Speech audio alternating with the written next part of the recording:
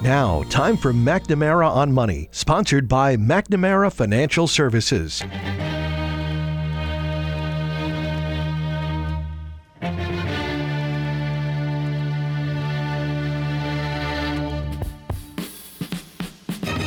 Hi, this is Alyssa McNamara Reed, and I will be your host for the next 2 hours. Allow me to introduce myself. I am a certified financial planner practitioner and an investment advisor. I am co-owner of McNamara Financial Services, Inc. in Marshfield, Massachusetts.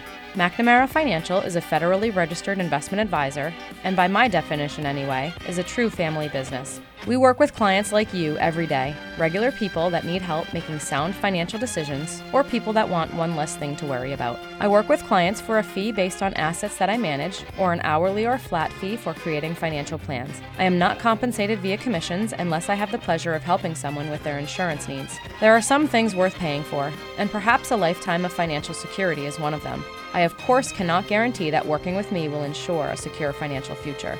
McNamara on Money has been a call-in talk radio show since 1990. I love hearing from listeners, and there truly are no dumb questions. In fact, I like the simple questions, because everyone should have the answer to those. Just don't call me asking for the next hot investment or which market is going to outperform this year. Number one, that's not the nature of this show. And number two, I have no idea. Any advice I give to a caller is meant to be generic in nature and should be verified with his or her own financial professionals. You will hear about a variety of topics on this show that relate to investments and personal finance. We try to cover topics that people can relate to regardless of their net worth or financial situation. And of course, we try to keep it interesting. I would crunch numbers for 2 hours or spreadsheet cash flows because I'm a total math nerd, but that wouldn't much make for good radio.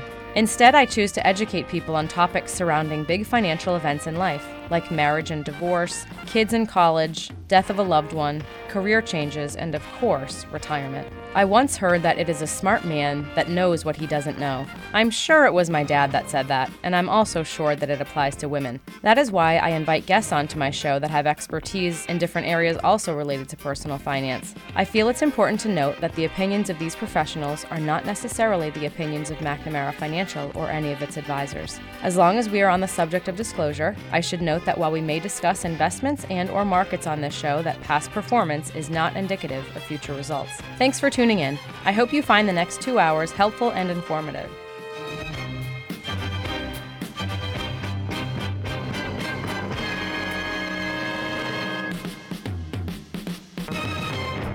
Good morning. You're listening to McNamara on Money, the South Shore's financial talk radio show. I'm Alyssa McNamara Reed. Thank you for joining us this morning. We have a great show lined up. Unfortunately, this morning we won't be able to take callers. We have pre-recorded this show due to personal reasons. This morning I am joined by three of my favorite real estate professionals. Sharon McNamara, owner of Boston Connect Real Estate in Pembroke. Good morning. Good morning. Veteran of the show, of Yes. course. Mm-hmm. And Sharon has brought her team, which I will do a brief introduction, and perhaps you guys could do a more thorough introduction. Mary Baker and Melissa Wallace. This is this the Sharon team? Yes, this is the Sharon team. It's Sharon McNamara and Team Liaisons is what we sort of go by. So. Okay, perfect. Do you two ladies, I don't think have been on McNamara on Money before. No, we haven't. So- We've just been on Talk Real Estate with Sharon. Yep, and that's a perfect segue into don't forget to listen to Talk Real Estate with Sharon McNamara on Wednesday evenings at 6:15, correct? Right after the news? Yep, absolutely. And you'll be on with us this week. And I'll be on this week, that's correct. Do you ladies just want to give a quick intro, how long you've been at Boston Connect and the things that you do on the Sharon McNamara team? Mary, I'll go first for longevity. Mary's the best. So I've been with Sharon for 6 years with Boston Connect. I started as her assistant, and then over the past few years, I've kind of transitioned into more of a buyer consultant, buyer specialist for the team and kind of coordinator. Okay. Yeah. I have been at Boston Connect for just over a year with Sharon and Mary. I came on as sort of just to get everything organized and be in charge of the calendar, keep them in line. Yeah. I was interviewed to be their boss. Been active in real estate for about 4 years, but I just got my license this year. They convinced me that it's the right choice. So yeah, good. So it seems like teams are the thing in real estate. I'm unfamiliar with that world, but it's just convenience reasons so that you can service your clients better because being a realtor, you're on 24/7 basically. So if you're working with a team, someone's always available. Is that sort of the idea that there's someone always available to show or? Well, for things me, like that, it was more because I opened Boston Connect Real Estate. So, I mean, I opened that over 6 years ago now, but now we have 51 agents. We have 3 offices. Yep. So I like to say I'm a little bit schizophrenic, but in a good way. So there's Sharon McNamara that owns the real estate office, but then there's also Sharon McNamara who enjoys helping people buy and sell houses. I mean, that's really what my love is. Yep. But, we do a lot of volume, a lot of referral work. So, for instance, last year we sold 52 houses as a team. That's not the office. It would be hard to do that on your own. Okay. So that's why Mary, when she initially started with me, she was more my assistant, helping me with my calendar, helping me organize, sort of keeping me in my place. But then as we were getting busier and busier, she transitioned into going out with buyers and helping them see houses. And it's been a nice transition too, because, she would originally go out, look at a house, a few, find the one, and then I would go back and look at it, and then I would do all the negotiating because I was the one that was familiar with that world. Yeah. But now, fast forward, she's doing the majority of that on her own. Okay. And we felt that we needed somebody to help me because I'm a very strong listing agent. So my background with advertising and marketing when I was at Reebok, that's sort of my love. We needed somebody to help us sort of organize that. So team coordinator made sense for us. So that's when we invited Melissa to be with us, and she was with another firm. So, and it was a nice transition for her too, because a few other people from that office actually joined us at the same time. Yeah, but the team is good because you can get in touch with one of us. Yeah, that's nice. Anytime. We had a few topics we wanted to cover today. We can go as fast or as slow as possible and come up with new topics on the fly. Touch on the pros and cons of selling in a hot real estate market and pros and cons of buying in a hot real estate market. How to get the most bang for your buck with improvements. That's something that I get asked a lot in my business. Someone's getting ready to sell. They need money for X, Y, and Z. Is this a good idea or not? So touching on that. How to position yourself as an attractive buyer in this hot real estate market. We can sort of touch on that after we go through pros and cons. And then finally, maybe talking about the optimum time or life stage to right size, as you call it in your business, not necessarily downsize, but right size. So we can touch on that from a real estate point of view and also from a financial point of view. Yeah, absolutely. So you guys came very prepared with statistics and sheets and whatnot, so thank you. But so, this is a hot real estate market. As I understand it, homes are moving very quickly, especially if listed appropriately. That's the important. Priced appropriately. Maybe I think if we can maybe touch on the pros and cons of selling in this market, that's probably the easiest one to talk about. The pros. I don't know how many cons there are for selling in this real estate market, but there's a lot of different nuances, a lot of pros, but with those pros can come some cons. Yeah, absolutely. Definitely. And too, when you were talking about the real estate market being so hot, I think that people like it's hot, but I think sometimes sellers get a false expectation that their home is worth a whole lot more. So I think really keeping the emotions of what they're hearing. I mean, if you see it on Google, it must be correct, right? So I see it on Zillow. Zillow's estimate is a big one that we get all the time. That people are getting their property value from. And that's sort of notoriously high at times, Notoriously. Right? Yeah. I think they have a disclaimer that says they're within 82% accuracy. 82%? Yeah. No, I don't even think it's that high. Not even that high? high? No, it's not that high, actually, But it's down in the bottom. You can see that. But the inventory, everyone's like, inventory's low, so we have this really nice new report. I have to put my glasses on these days. I saw that, So if you even just look from last year, 2016, this time we had 103 houses on the market, and right now we have 85. This is just Marshfield. So this is in Marshfield alone. There's currently 85 homes on the market as of when you printed this. Today. Oh, today, okay. Yeah. And compared to a year ago, there was 103, so fewer, 20% fewer. Yep. Okay. And then if you look at Plymouth County, though, there's 228 less homes. But it's also, if you scroll down too, you can see how many are pending, which is houses are going on the market. So right now, like listings year to date, how many have been taken? If you go down a little bit further on your thing, listed year to date, listed units. So in 2016, 314 people came on the market. This year, only 281 came on the market. So it's down 33%. But houses that went pending, you can see 211. We're still down 38%. Yeah. When people are saying, the market is hot, it's more based on the fact that we have less houses for people to buy. Less inventory. And what you were saying, I don't know if it was last time I was on your show or last time you were on my show, is that there's sort of there are homes on the market, on the high end, and then there are homes on the low end, and you were saying that there doesn't seem to be like a lot in the mid-range. Is that still the case? Yep. Like your example is, you know, the 4-bedroom colonial, like the family, your stereotypical family home. Is that still the case, that there's just not a lot in that mid-range? But there might be, you know, there's like a $6 million property on the water in Marshfield, and something on that end, and then things on the lower end. Exactly. Well, there's no place for anybody to go. So if you think about that, you know, we have the people at the top that want to sell and the people on the bottom that want to sell, but the people in the middle aren't selling anymore. Yeah. So back before, you know, everyone was into the McMansions, 2004, 2005, when everybody just wanted to sell and they were buying bigger, bigger, bigger. Yeah. That's when we had new construction as well. A lot of new construction. I mean, new construction is definitely coming back. We have a 34-lot subdivision coming up soon. It's up there right now. But the builders took the biggest hit, so there was no place for people to sort of move. Everyone was sort of, we're all sort of in the same area. But if the person who's selling, let's just say the one-level ranch, like your first home, right? So other than your condo, right? Yep. You had that ranch. You want to move up to that other home, but they can't, they're not selling. They don't, because they don't have anywhere to go. They don't have anywhere to go. Well, something that you and I have talked about before is that, you know, I work with a lot of pre-retirees and retirees just by nature of the fact that people who are serious about their money, just a lot of them happen to fall into that stage of life. Yeah. When you're in that stage of life where your kids are out of the house, or they're in college, or they're out of the house and independent on their own, you're at a point in your life where you're ready to downsize probably, but you don't want to downsize to a home that needs work. You want to downsize to like a brand new or newly renovated smaller home. You don't need a second floor. You don't need a huge yard.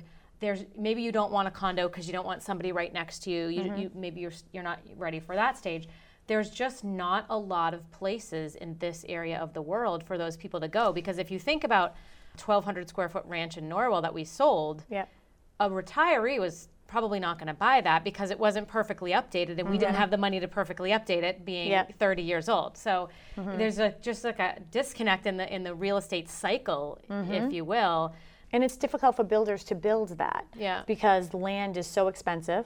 So it is not cost effective for them. I mean, the return on investment for them it isn't there. So for them to just build, you know, single family ranches on an acre lot, it's just not going to happen. They just will never get there. I actually, my girls go to Steeple School on Highland Street in Marshfield, and just in the last year or so, there are probably 3 or 4 homes that I could see of new construction on that street. And I think either all of them or 3 out of the 4 of them were one-level ranches. They looked like big one-story homes.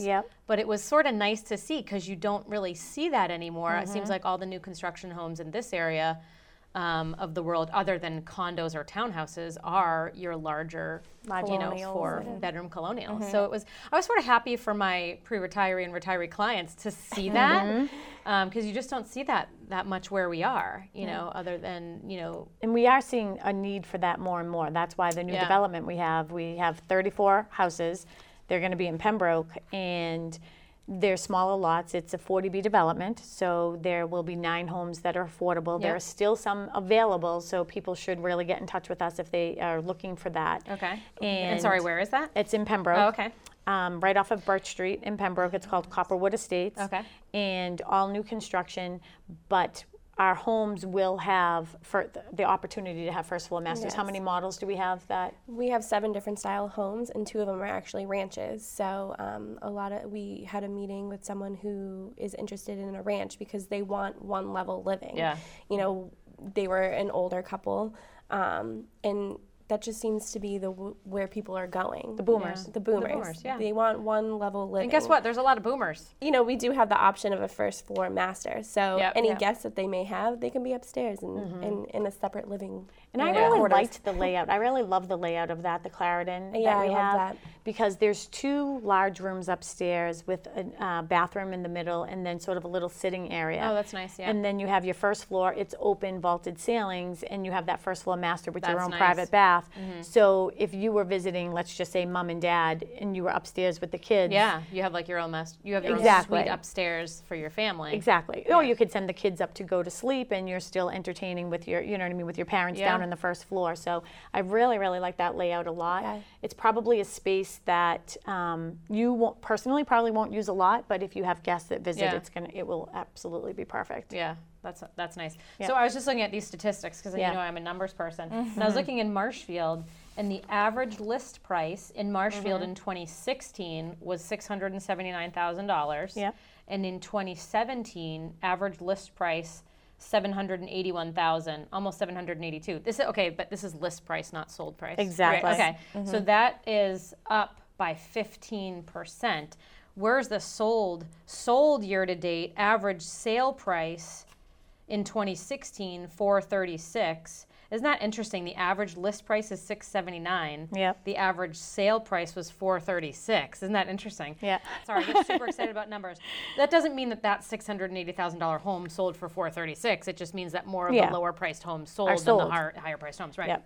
And look in between here too, listed and price change, right? So the listing, the average price, that number's even down too. The average original list price was $545. Yeah, and went pending, like the ones that went pending, that's the line where you should be looking. Average list price of houses that went pending in 2016 was $464,000. This year it's $505,000. Right. Yes, we do in Marshfield. You do have areas and pockets that are higher end, but those are not necessarily the ones that are selling. Not necessarily selling. That those are unique buyers. Yeah. But I just find it interesting. You were talking about people getting. You didn't use the word, but I'm going to use the word cocky. The sellers are getting a little bit cocky in a hot real estate market. You can say that. Because yeah, if you look, you didn't say it. I said it. Yeah. But if you look at sold homes from 16 to 17, this is Marshfield only. The increase was 11%. In terms of the average price of a home that's sold in Marshfield. So that went up by 11%. The average price of a home that went pending from 16 to 17 was up almost 9%. But the average listing price is up 15%. Yep. People are getting cocky. They think it's worth more than it really is. And those were your words. Yeah, that was, I mean, well, right. what they're doing is, so statistics prove it too. The statistics, that proves it right there. And that's Marshfield only. I wonder if it's the same Plymouth County. Not quite the same. So Marshfield people are getting cocky, and I'm sure other towns as well. And I'm sure other towns as well. But you have to think about coastal community. Yeah, but you have to think about how big Plymouth County is. I mean, we also have communities like Brockton that fall into Plymouth County, so that's definitely going to bring the numbers down. Sure. But so I mean, along those lines, so maybe you want to touch on how to price your home in a hot real estate market. If we're talking about, I mean, I'm sure one of the pros for a seller of selling your home in a real estate market that has little inventory, this hot real estate market, is that you can create a bidding war and likely sell for more than you listed for. I mean, I don't want to take words out of your mouth, but that's, I assume that's fairly accurate. Yeah, and that's generally what will happen. I mean, when we were talking about the whole being cocky, I don't really want to call it cocky. You just what's a better word for that? That's not so optimistic. Optimistic. Thank you. That's a lovely way to put it. Thank you. That was really good. Thank you very much. But it's almost like a false optimism because I think, and that's the thing where I say people hear it on Google, and our boomers unfortunately tend to be the worst that fall right into that because then, well, my daughter heard, or my son heard, or my friend when I was at Dunkin' Donuts heard. Yeah. You know, the market is this, I can get more for my house, and it happens. Their pride of ownership is that much more as well. Oh yeah, absolutely. Which we hear that all the time. Pride of ownership, you mean? Oh, that. Pride of ownership, and I talked to somebody at Dunkin' Donuts, and they think that my house is worth this. Well, okay.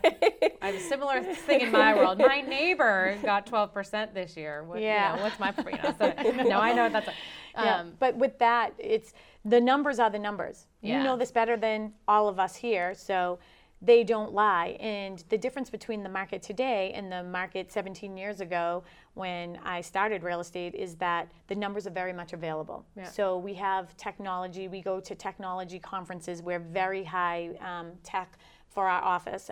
Boston Connect, we have all the tools. Mary's favorite one is called HomeSnap, which is now branded with our logo and all of that. In HomeSnap, you can be in front of a house and it will tell you how much everything around you has sold for. You can't hide those numbers anymore. Okay. So 17 years ago, you had to trust that the real estate agent you were sitting with was giving you the real numbers. You know, so this is what you should put the house, you know, what you should sell the house for. This is what you could expect to get. Now we know. The buyers are looking at it. When Mary works as a buyer's agent, what's the first thing you do? So for me, I think because of the competitive market that we're in, we take an area market survey that looks a lot like the survey that you have in front of you and just show, I'll say, this is your price range, this is the area that you're looking in, here's the sale to list price ratio in that area. Meaning when sellers are putting their house on the market, they're getting What's 99%. the difference between what it sells for? Exactly. Okay. So they're getting 99% of what they're asking for. They're getting 101%. So if you feel as if you're going to have that negotiating power, it doesn't exist anymore. But doesn't that statistic, that depends greatly on if people are listing it appropriately? Absolutely. Right? I mean, you could have one person that just throws it in on a crazy, lists it for like $100,000 higher than it's really worth and skews all those numbers. But generally that house is not going to sell. Oh, but it's not going to sell. I see. Yeah. So the buyers look at that as, you know, we'll wait until that person gets realistic. This house is just overpriced. It's in the boomer generation has this mentality of let them just throw me an offer. You know, I have a house locally on the South Shore and, you know, I give a range of, you know, here are 4 houses that are similar to yours. This is what they sold for. We can only look at solds. We can't look at what someone's on the market for because it could be $100,000 overpriced. Right. So if we have 4 houses, we add them together, divide by 4, and then that gives us the median, and then we add 3% to each side. That's your range. This is where you can expect to get offers. Okay. Notoriously, people want to be over that. Yeah. You know, we say don't go over the high end depending on the, you know, the condition of your house. So if the house needs some repairs, we might say you're on the lower end of that range. You know, it's priced according to the condition. But if it's overpriced, people will come through the open house and they will just say it. It's overpriced. Yeah. Buyers are so educated now, even just with HomeSnap. So that's the application I used. I used it this weekend to look at a house in Quincy, and then right next door, I pulled up the app. There was a house that sold right next door, completely and totally updated for the same exact price. And I found out all the disclosures, flood insurance, asbestos. I mean, we can find everything now. And that's a direct, it has a direct link to our MLS, so we give our clients access to that so they can see everything right there. Yeah, buyers are very educated. Very. Well, there's similar to my world. There's just no room for emotions when you're selling your home because everyone has. I'm pretty sure everyone has pride of ownership. I mean, if you live in a home for even a few years, you're going to be emotionally attached to it. But you have to also think about what we deal with too. I mean, unfortunately, in our business, in with yours, and we've talked about this with Financially Secure Women, is we're dealing with a lot of divorce, we're dealing with a lot of death, you know, disability, those types of things too. So with those people, they tend to actually want more money because they feel like there's the divide. Now we have one family this is the household we've ran with one. Yeah. Now we have 2 separate ones and 3 kids that we're sharing, or 4 kids, or whatever it is in between. So they tend to want it. So we really have to, when I do an analysis for someone, I bring them right into the office. I bring up MLS. If I just show up with paper, you're going to have to trust that I'm telling you the truth, right? Right. I bring How them old into is this piece of paper, Sharon? Is it from yesterday or is it today? Well, and not only that, I think it's how do you know if you, let's just say you're selling that 4-bedroom colonial. And I bring you 4-bedroom colonials and I say, okay, this is the value of your house. You don't know if I'm giving you the top range. You don't know if I'm giving you the low range. You don't know if I'm really comparing apples to apples. You liking data? I love that, all of that data stuff. I get in there, I'm like looking at the screen, I'm like, look at this house, can you see? But a lot of times I've had a client that, you know, from one of our, you know, water communities come in, they thought that their house was going to be like 1.2, and when I showed them the numbers, it was interesting because now they're up out of their seats and they're looking on the big screen too, and they said, we can absolutely see what you're talking about now, and they were under $1 million. And it was less. Yeah. So do you find that when people walk into your office, they sort of already know what they want to list it for, and you have to beat them down a little bit, or more so before they even politely, contact us. I'm sure you do. Politely, they in a definitely nice way. have a number in mind before. Because everyone can go on Zillow or I don't know the other ones, Trulia or whatever. There's all these different. Realtor.com. Realtor.com. I mean, all those websites are going to show you an estimated value of your home, right? And that doesn't really mean much. Although I find it hard. I find it with all that data so readily available, this HomeSnap thing that you're talking about. I mean, I find it hard that Zillow can be so far off. For example, I mean, I don't know anyone that works at Zillow, and I apologize if I'm not being very kind, but I just think it's notoriously or in situations has been off by quite a bit. I find it hard to believe that given all the data that's readily available. Maybe they just need to work out their coding a little bit or something. They're not always using sold comparisons. Sometimes they're using assessments, like town assessments. Yeah. So a town assessment isn't necessarily going to be 100% accurate. It's not fair market value. Yeah. Right, and they also don't know how updated your home is. It depends. They don't I have no idea if appraiser, you have the a new assessor kitchen in. or an old kitchen Absolutely. or new bathrooms. And that's exactly the point. You're right. And they don't know. I mean, just take actually, you know, you can take Duxbury, for example. Are you down by the water, over near the bridge, or are you on this side where you're closer to the Kingston-Pembroke line? Do you know what I mean? There's a big difference when you're thinking about that for value in just one town. Similar to Marshfield as well. Are you directly on the water? Zillow can't see that. Right.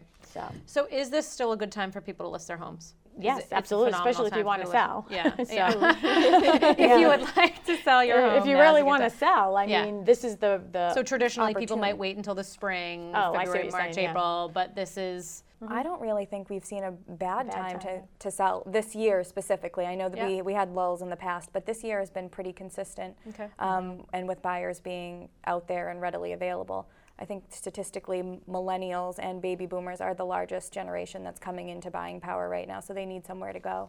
Yeah. And I just feel that, especially with the millennials and the boomers, if you think about it, they're not the ones who have the kids that they're worrying about the school systems, and they're always looking for houses. So the majority of our buyers right now, I think it's like maybe 56% maybe are millennials. You know, they're not that concerned about the schools. You know, because they don't have kids yet. You mean? Yeah, because they don't have children yet, so they're not really worried about that. And the boomers, their kids are older and grown, and they're grandparents themselves, so they're not concerned. I have to be in there by Labor Day because the kids start school. Especially if you're changing towns, that becomes a little more tricky. But I feel that people are buying and selling all the time. And it's because of those things we talked about: death, divorce, disability, all those things are reasons, and right-sizing. Bill Connolly was on the show with us last weekend, and we were talking about, again, we were talking about this hot real estate market and how, homes are selling very, very quickly. And he was touching on, from his point of view, what's the right order in which to do things? Do you buy the home first? Do you find the home that you love first and then list your house so that you're not homeless? Or do you sell your home because it's a great time to sell your home and then figure out the details later? What's your opinion on that? I didn't listen to that show. I should have listened to. I don't know. I wasn't around last weekend, so I couldn't listen. Bill always has very good input. I mean, he's been doing loans for a very, very long time. So he has a very good insight into what's going on in the real estate market. I mean, that's another thing that sort of sometimes is frustrating for us is, when we're real estate agents, we're realtors, like that's what we do as our job. When we give something to an attorney, we let him do his job, but and we give it to a loan officer, they do their job.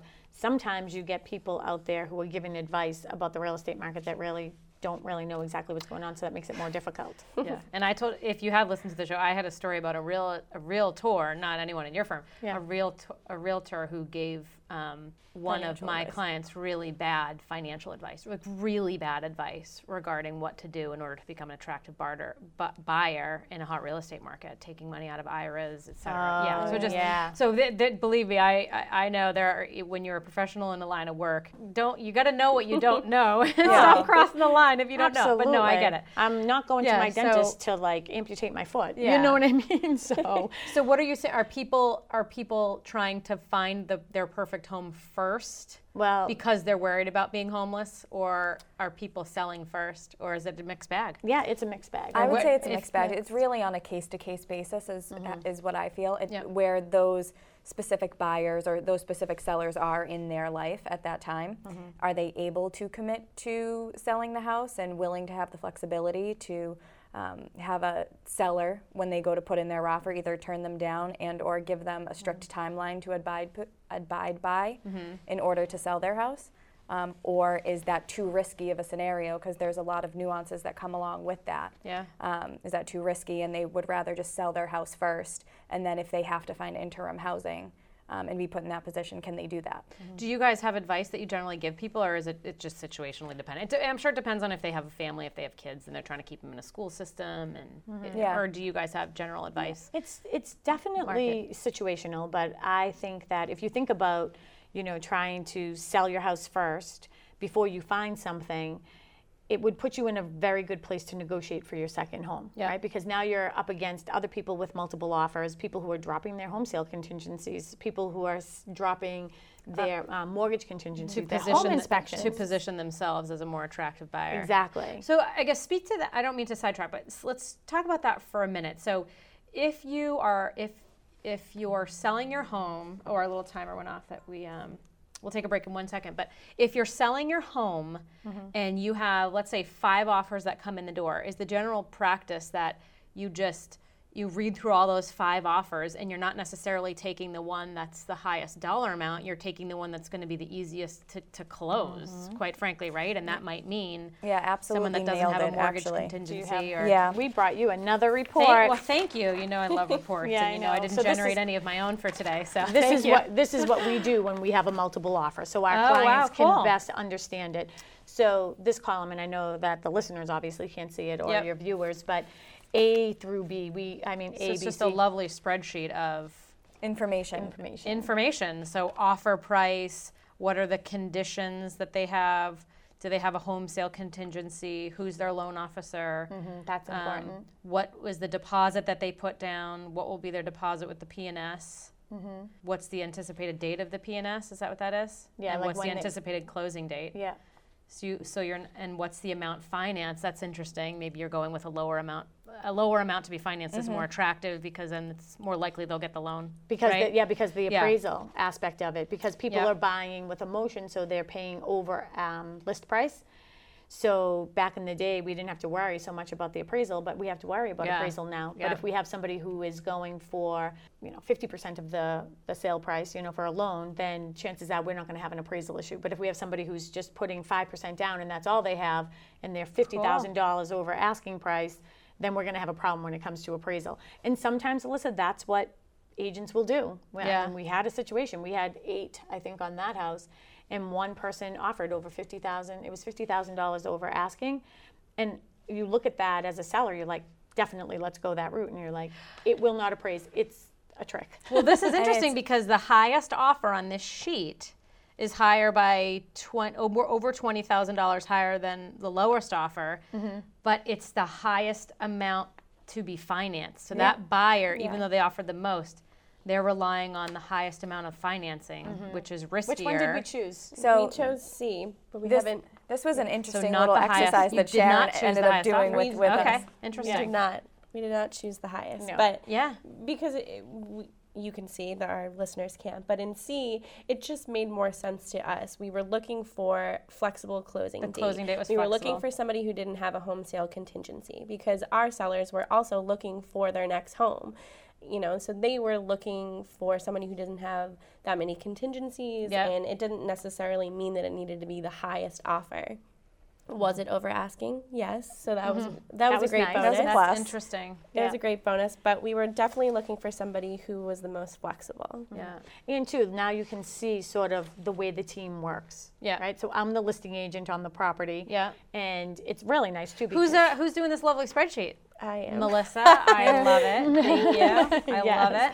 So that's what I mean is that, since Melissa is so very much detailed and she's so good at doing all of that, she can have us organized all the time, which gives us more time to be with our clients. Yeah. When you're selling your house, you have questions all the time. Mary's out on the road a lot showing houses.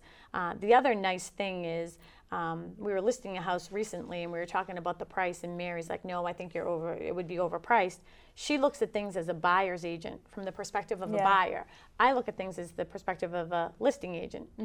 I'm like, let's test the market a little bit and see if we can get them a little bit more.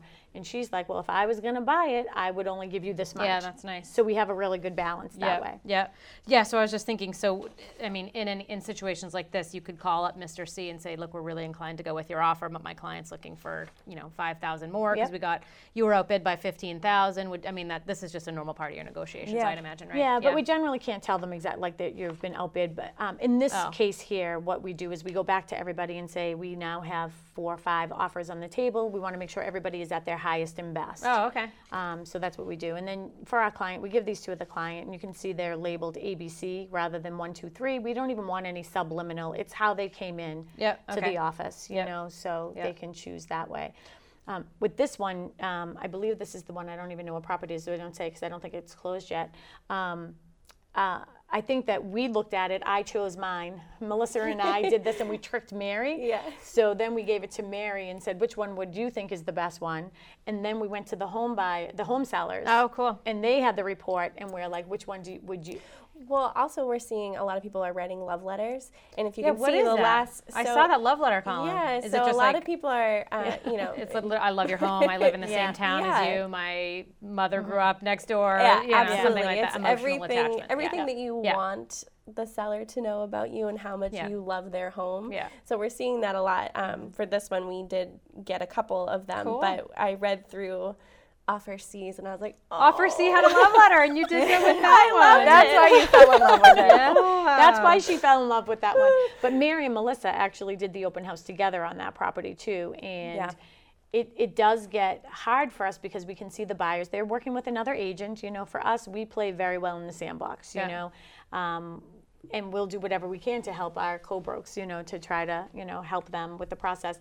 But you fell in love with that couple immediately. It's just you were taken. And they weren't actually at the house for very long, but as soon as they walked in, I'm getting all sentimental. Wait, is this your house that was being sold, or is well, this it's the funny client's? because Mary sees a house as from a buyer's perspective, and Sharon is the listing perspective. But I always walk into a house and say, how can I live in this house? Nice. So I want to see. So that's why it's easy for me to pick a lot of the pictures and stuff for the marketing because I think this room is better than the other rooms. But Melissa will she'll meet the photographer because we do professional photography for all of our listings as well too. So the three of us really know the house very well. But there's only, I think, been one of the houses recently that you're like, I couldn't live here. Yes, just one so far. Yeah.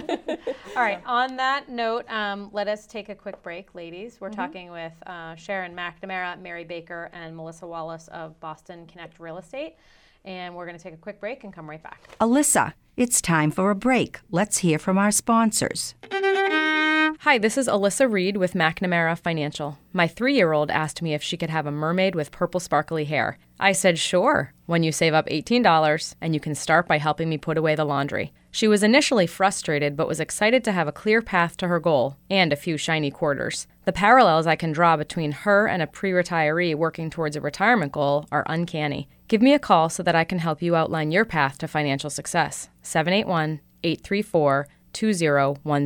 You own a home and you want to refinance that mortgage you took out prior to June of 2009. That date's really important. If your current first mortgage is owned by Fannie Mae or Freddie Mac and you closed prior to June 1st of 2009, you may be eligible to refinance under the current Home Affordable Refinance Program. But this program won't last forever. I'm Bill Connolly, a certified mortgage planning specialist with Mortgage Financial. You can reach me at 781-871-1970. The rates are really good right now, and you can bet that they're going to be going up. Bill Connolly is an NMLS licensed mortgage originator in Massachusetts. His NMLS number is 48858. Mortgage Financial is an equal housing lender. Their NMLS company number is MC2644. All loans are subject to credit approval. This is 95.9 WATD in Marshfield, Massachusetts, the South Shores radio station. You are listening to McNamara on Money. Please give us a call at 781-837-4900 with your questions or comments.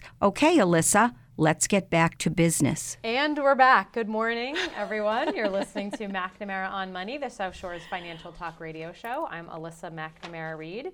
Thank you for joining us this morning. We've been talking about all things real estate and hot real estate markets. This is sort of for me, this is a continuation of last week when I was on with mortgage professional Bill Conley, because we talked about mortgages specifically, but the real estate market in general and how to, become an attractive buyer, how not to become an attractive buyer. And so this is sort of a continuation on that. So actually it's very nice. We have pre-recorded this show, which is a rare occasion for us, but I will be out of town. So thank you for your patience in that regard, and we're not able to take callers this morning. So we are joined by three lovely ladies from Boston Connect Real Estate, all licensed realtors, correct? Sharon McNamara, who's the owner and founder, and her team of specialists, Mary Baker and Melissa Wallace. Thank you, ladies, for coming on. This is your first time on the show. Yeah, it's a little bit longer than Talk Real Estate, but it goes by quickly because it does go by very quickly. This is nice. It's when you just talk about what you love, time flies. Yeah, absolutely. And especially when you have all these lovely charts that we can digest and all these just spreadsheets. I'm just like drooling over these spreadsheets that Melissa generated, and all these numbers I'm just like a kid in a candy shop. So we were talking before the break about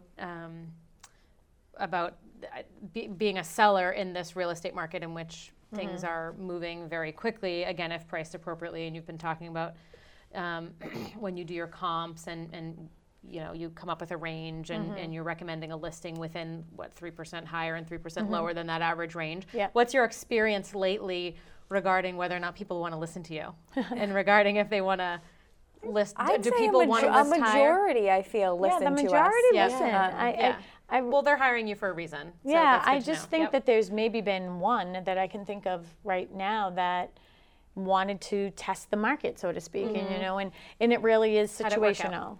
It's not. Because what happens is you price it too high, people are not excited about it, and then they lose interest, and then it's just and then it becomes very stale, So, and I know, before the break we were talking about, navigating home buying and home selling at the same time. What came first, the chicken or the egg? Right. I don't know which direction Bill went, but I think, there's pros and cons to both. I mean, if you list your house and you get it under agreement right away, and you have what we call the seller is a contingency, seller to find suitable housing. That could take a while, so your buyer may not be willing to give you that time to do it. And in some instances, since there's no inventory, a lot of times the buyers are like, fine, we'll give you 30 days to try to find another house. Yeah. Bill was talking about he was coming at it from the point of view of how do we add more inventory to change the market dynamics, how do we get more homes on the market? Yeah. And I think his opinion, if I remember correctly, Bill, you can call and correct me if we're wrong, but he suggested people, I think he said to list their homes first and then look for a 60 to a 90-day contingency to find suitable housing. Does that sound like something he might have recommended? It might be, but that 60 to 90 days is going to be sort of difficult. Yeah, he was saying that I guess normally is it 30? I have 30 days 30 would be wonderful. Not every seller is willing to give you, or I mean, that's just talking from the other way, yeah. This was not my recommendation. I think what Bill was saying was that in order to get more homes on the market, to increase inventory, if people would list first before they buy, list first and then look for more time to find suitable housing, that would create more homes on the market. Because, and especially if everybody would agree to that 90 days. I can see where his mentality is because now we have, all of these people out there sort of looking for, everybody has 90 days to try to find a house. So I'm putting mine on, and then at least you'd be able to maybe find one. Right. That would probably shift it upwards, but I just feel that there is a big group of buyers out there still that are just like, I'm ready to go right now. 30 days does not seem like a long time to find suitable housing in this real estate market. No, it's rare. Are a lot of people moving in with family or finding a rental in the interim? A lot do, but it also depends on where you're looking and what that buyer's or seller buyer client's criteria is. If you're specifically looking in one pocket of one town, one area, and you won't move anywhere else because your kids are in the school system or you need to be close to mom or dad because they're getting older, that makes it a lot more difficult. If you're looking in a broader range, then you have a better chance at finding kind of what you're looking for. Yeah. We're working with a client right now, and we put their house on the market down in Plymouth, and it sold right away before the open house. That's the other thing too. Is sometimes we'll say we're not reviewing offers until after the open house, but then somebody will give you a very, very good offer that it's tough to refuse. But their criteria, I thought, was going to be a little more difficult than it was because she wanted a pool And a lot of houses don't have it. I mean, you know that the cost associated with putting in a pool is a lot. So I actually think we used your scenario as an example of how it doesn't. Sometimes it's not. What not to do? The expense of putting in a pool is very. It's a lot to take on. So even if they were willing to try and find something that checked off all the other boxes but didn't have the pool, they're still looking at possibly over improving that house in the end, which is why they were leaving Plymouth, which is their house. So. Yeah. Well, we found them a great home in Marshfield, and it has a beautiful view. It has a great pool, and the Colebrook that we weren't listing it, but the other agent is very pleasant and nice to work with, which makes the whole process really nice. Driving around now, sometimes I'll see real estate signs out, and it will say "coming soon." Yeah. Is that they want offers before the open house? Is that why they do that, or is that just to create a buzz? Increased marketing. It's definitely a marketing move. We sometimes do that, but we have a new house coming on Oldham Pond, and we've been sort of doing a little bit of our marketing on Facebook, and we put a sign up and everything. I feel like I saw this on Facebook. Yeah, I just did an ad this weekend. It was something on the pond. I remember. I was like, oh, that's so cute. Yeah, little red dock. Yeah, I did see that. Little red dock. Well, that's all she kept on saying, and it was a family home that she grew up on. She grew up there. I mean, she's an adult now with her own children, adult children. And when she was walking through the house with me, I guess it would be similar to Nana and Papa selling their house. She was like, oh, when we come out of the water, we would change our bathing suits here and everything. So, but she kept on saying the little red dock, we're the house with the little red dock. That's so sweet. Yeah, that's why I labeled it into a marketing thing. Yeah. So we sort of started this whole by talking about the pros and cons of buying and selling in a hot real estate market. What are the cons of selling in a hot real estate market? Your home will sell too quickly. You have nowhere to live, I guess. Being homeless. That would definitely be that's probably the biggest.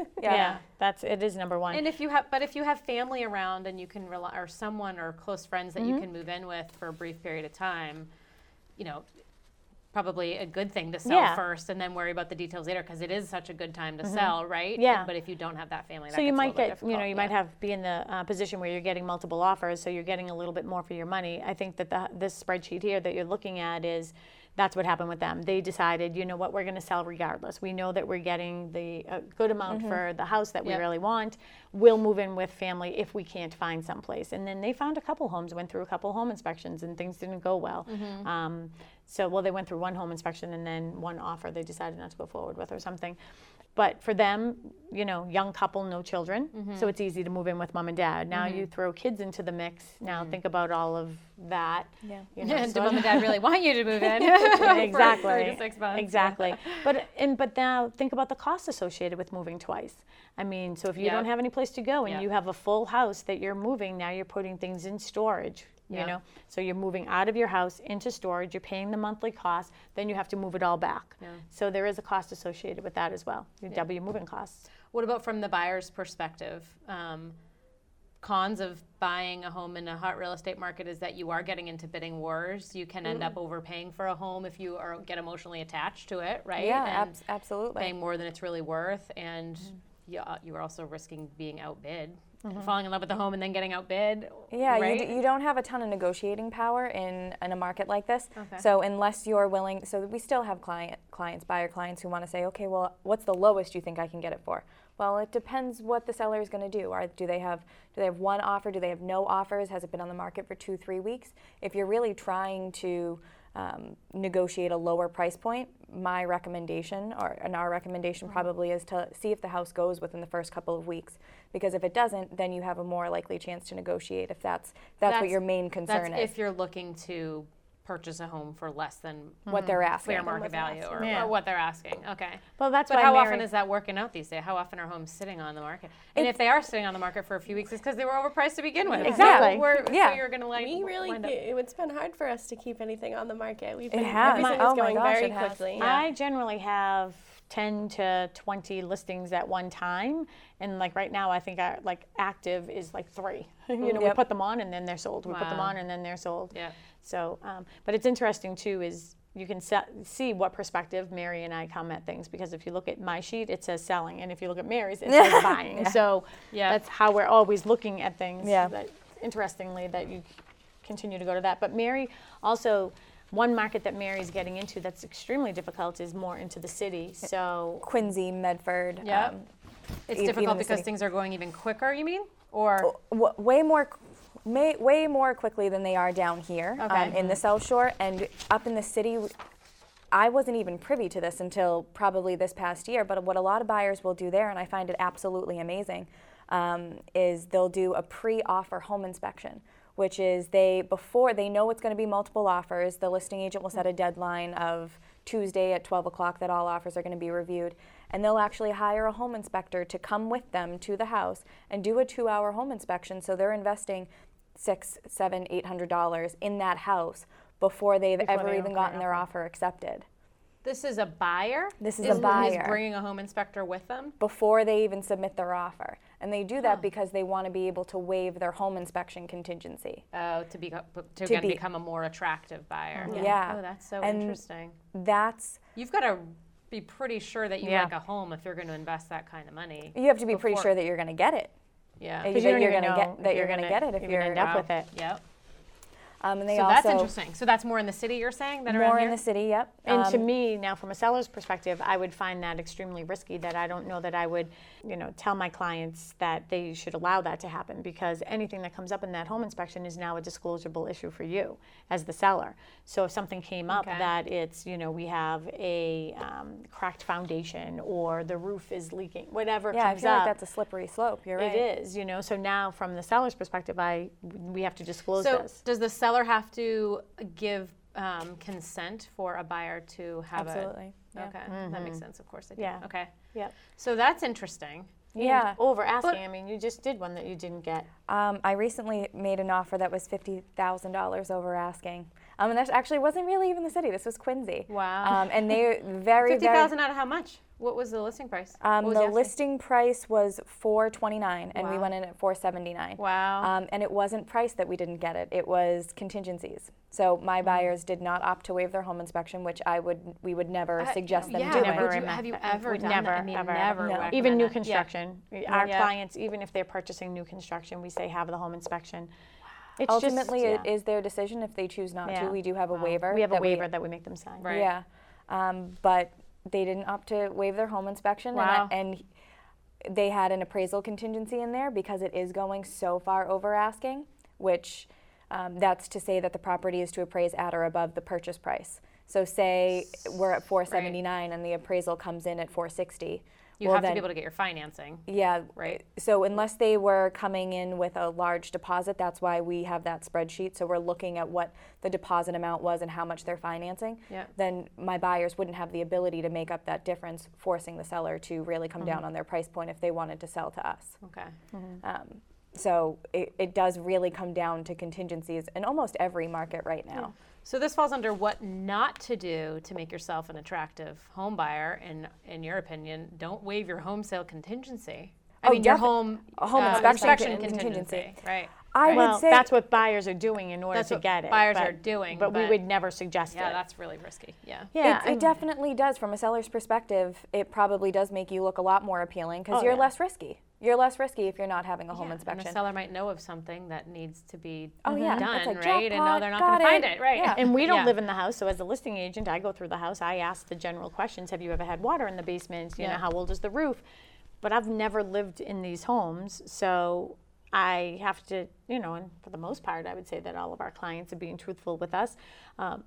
You're just going on that. And I don't know. I just think it's really risky for any buyer to consider not purchasing a home unless it's a foreclosed property and you're planning on flipping it. But that's another show completely, So you know what you're getting into. We have a new foreclosed property coming up in Duxbury, and it needs a lot of work.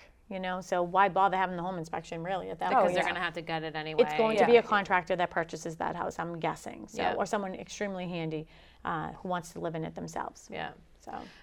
So I'll just tell the story really quickly because I told it last week on the air with Bill Conley, is that I had someone come into my office and it was a prospective client, and they lived in the city. I don't know, it was Brighton or Somerville or one of those in the city. And he owned a condo in the city. He was looking to move. He wasn't sure if he was going to be selling his condo or if he was going to rent it out and buy this new property without selling the other property. And it was a year ago, but it was still at a time where I guess in Boston the real estate market was really hot and things were going really, really quickly. And you had to make yourself an attractive buyer.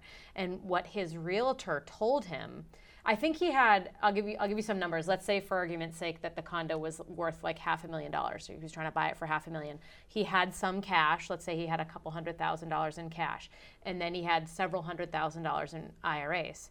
And his realtor said, take $300,000 out of your IRAs and when you get approved for your mortgage after you buy the condo, you can put the money back in your IRA. So, by the way, I don't know if you guys know much about tax law when it comes to IRAs and things like that, but don't ever recommend somebody does that, because while, yes, he did have 60 days to put the funds back in, if you miss that 60-day window and he took $300,000 out of a retirement account and he's under the age of 59 and a half, he would probably owe the federal government and the state of Massachusetts about $500,000, about $200,000 in taxes on that $300,000 distribution if he didn't put it back in. Because if you take that much money out, all of a sudden you're in the highest tax bracket. Yeah. You're paying taxes at 40% federal plus a 10% penalty plus 5% to Massachusetts. So you owe $150,000 in taxes minimum if you miss that window. So if the appraisal didn't come through, he couldn't get the mortgage, et cetera, et cetera. And so he sat in my office and I'm explaining this to him, like why that's probably the worst advice you ever got. And he was just like, did he do it? No, I don't think so. He did not become a client, but I was very happy with that advice that I gave him, that you should absolutely not do that. No. To my knowledge, he didn't, but I don't know. Maybe he did, and he owed a bunch of money in taxes, and then that's why I never heard from him again. I don't know. But do you see the desperate measures that some buyers are going to make themselves look attractive? He's trying to make himself appear as a cash buyer. Right, exactly. And waive his contingencies. Yeah. Yeah. So really scary stuff, though. But if that works beautifully. But if you screw that up, that is a very, very, very costly mistake. And this is how I feel about it. And we talked about this earlier. That is not my job to even consider. I would always just see your financial advisor to help you through that process, because I don't really want to.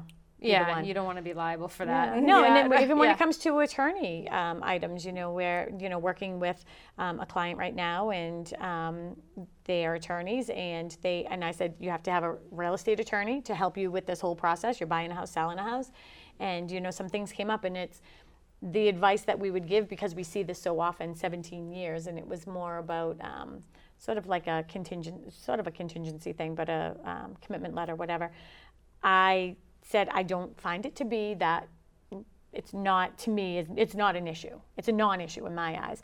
But and I said, but you have to talk to your attorney about it, because I can't make that decision for you. I can tell you how it's worked for me for the last 17 years, but you have to talk to your attorney. So it ended up working out. Everything was fine, but you have to know when. You have to know your limitations when you're giving advice. Absolutely. Well, I was so sure that if they lost their deposit, I was going to pay it. Yeah. But I didn't say that out loud either, because I don't want to contradict something that an attorney says. Yeah. So. Of course not. All right. Let's sort of maybe wrap up the pros and the cons of buying and selling in a hot real estate market. Are there any pros under buying in a hot real estate market? We came up with one. What was the one? We came up with one. Over there? Interest rates are still low. And there's true. There's a lot of loan programs out there for buyers to choose from. I think a lot of mortgage companies are trying to appeal to a larger demographic, and with the millennials, since they did have so much in student loan debt, they've made a lot of different programs available to them, because they want them out there and they want them buying. To keep the market flowing. I guess the other way to look at it too is that if home prices continue to increase, I don't know how many real estate, I'm familiar with financial markets and sort of the ebbs and the flows. I'm not as familiar with the real estate markets, but I would assume that historically home prices have inflated 3%, 4%, 5% per year, or something in that range. And I'm sure we go through peaks and troughs in that market as well. But if home prices continue to appreciate for the next 2, 3, 4, 5, 6, 10 years, getting in now would be, you'd be better positioned, even though it's a hot real estate market and you might be in a bidding war. Getting in now might be better off if home prices continue to appreciate. But the problem is we just don't know. The problem is, you don't know. Who knows what's going to happen next year? People that were buying homes in 2006 might have thought that same thing. This is, I'm going to get in now because home prices are just, growing at at a high rate, but then, after that, we had a little correction. So, you just never know. So we usually see it about like 10 years, and I think that we're just coming off of that 10 years right now. So who knows if there'll be a turnaround.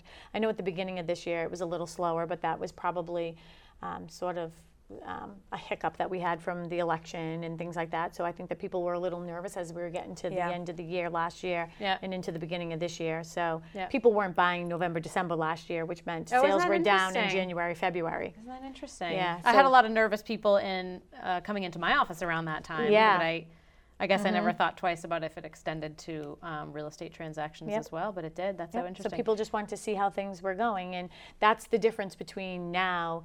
Even though it is a hot market, in 2004, people were making decisions and just really no one was really thinking about them. These McMansions and just everybody selling and bridge loans.